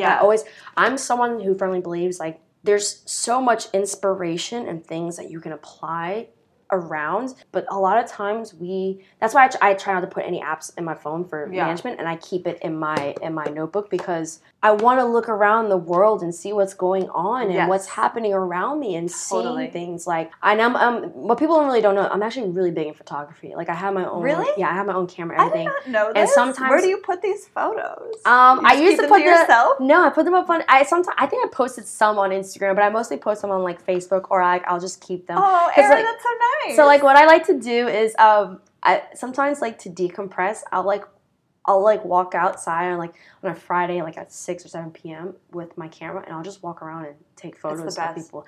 And it's amazing how much you can take in just from looking at your surroundings. Like there was this photo I took, and this guy was slumped over because I don't know if he was drunk or whatever, but he was slumped over, but you could see the sadness in his face, and I'm like, oh, he's going through. And of course, like, and the reason why I didn't post that photo is because like I didn't ask for permission, but like I took a photo of him because I'm just like, wow, like it reminds you that like everyone around you is dealing with their own demons and problems and stuff like that. And I love photography because so much can be captured in one photo. Agreed. So much emotions and feelings, and sometimes inspiration, right?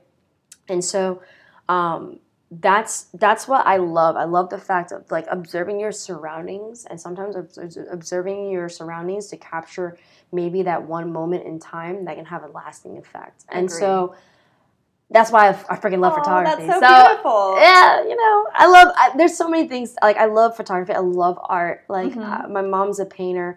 My family is very, my mom taught me, she says she wanted to raise me as a Renaissance woman. She says, I want you to have passions and interests in multiple things. I want you to obviously excel in one thing and do it really well, but I also want you to be able to love other things and be okay with, you know, having interest in other things, because that's going to make you a more well-rounded person. And that's why my mom took me to watch plays as a kid. I used to do acting, right? Because everyone's like, how are you great in front of the camera? I'm like, I used to act as a kid.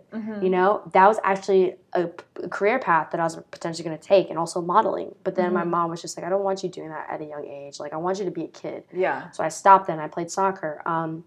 You know, I did art. My mom used to paint with me. I took art class, and I was really good at art. Like, I doodle now. Like, I would draw and stuff, and people are like, oh my gosh, you draw? And I'm like, yeah.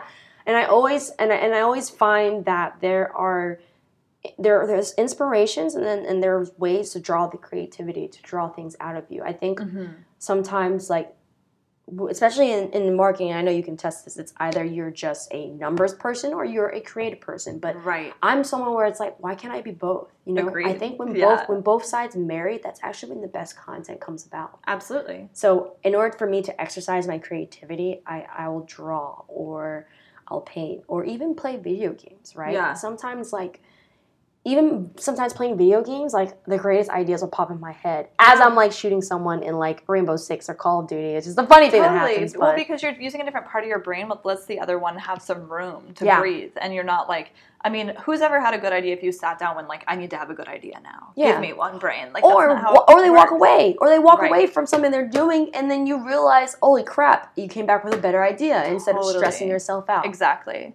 The last question I ask everybody is, what is something that you would want to hear a future episode of, like, the behind the scenes about?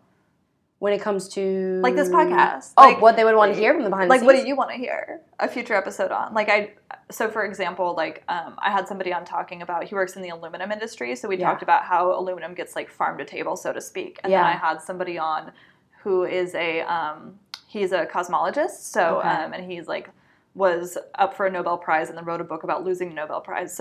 So we talked about his world of astrophysics. Yeah. So, like, what is either, like, a career or a product or, like, whatever that you would want to hear a future episode on? That's a good question. What would I want to hear a future episode on? That's, like, a hard question for me because I'm such a, like, learning nerd. So anything and everything I like to hear about. But I think one thing that I'm so interested in about, and I'm always like, why do these people, I want to hear about people who do jobs that, like, no one else wants to do, right? Yeah. Like septic tank cleaners. Totally. Or like the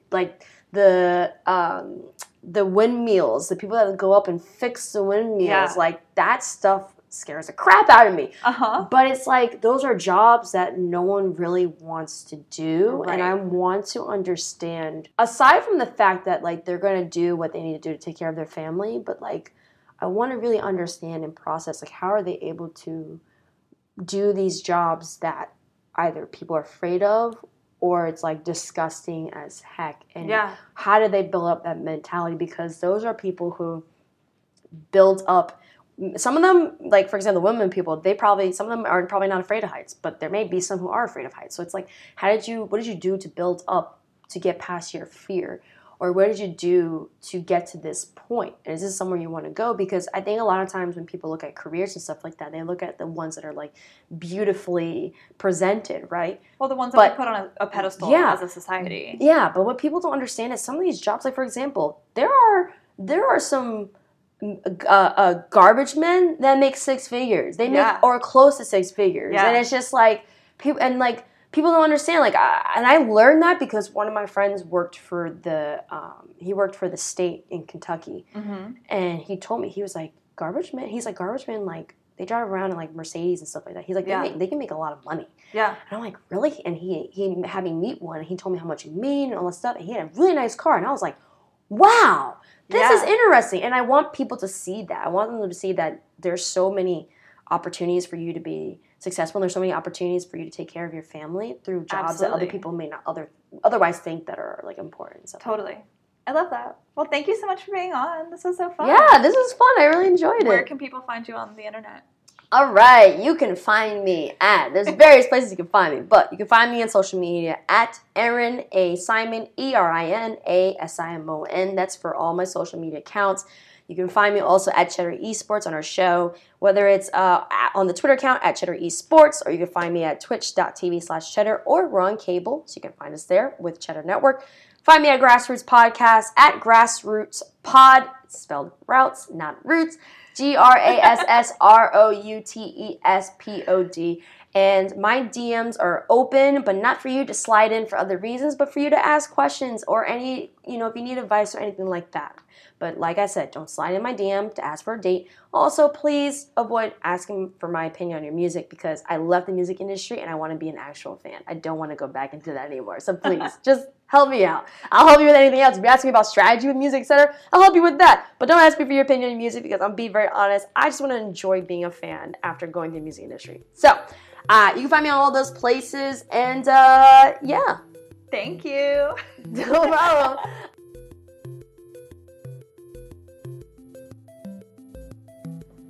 Thank you so much for listening to another episode of BTS Podcast. I really hope you enjoyed our conversation. I did. I loved it. It was super inspirational to me. I just love conversations where we can kind of jump all over the place and get deep and then wide on a lot of subjects. The books that Erin has recommended are linked in the description of this podcast, so go ahead and tap on the description, and if you're into any of those books, pick them up. I really appreciate Erin's time. Find her on the internet, follow her. She is awesome, and I hope you have a great day. Find Erin on social media at Erin A. Simon across social media platforms. Music on this podcast is by Benjamin Betherum. Shout out to Ben. You can find him on SoundCloud at soundcloud.com/Betherum. I will also include a link to his SoundCloud in the description of this episode. He is a magical sound designer who has worked with some amazing companies, and I am honored to get to use his music. Thank you, and enjoy the day. Please share the episodes. Please review. Please subscribe. It helps a lot.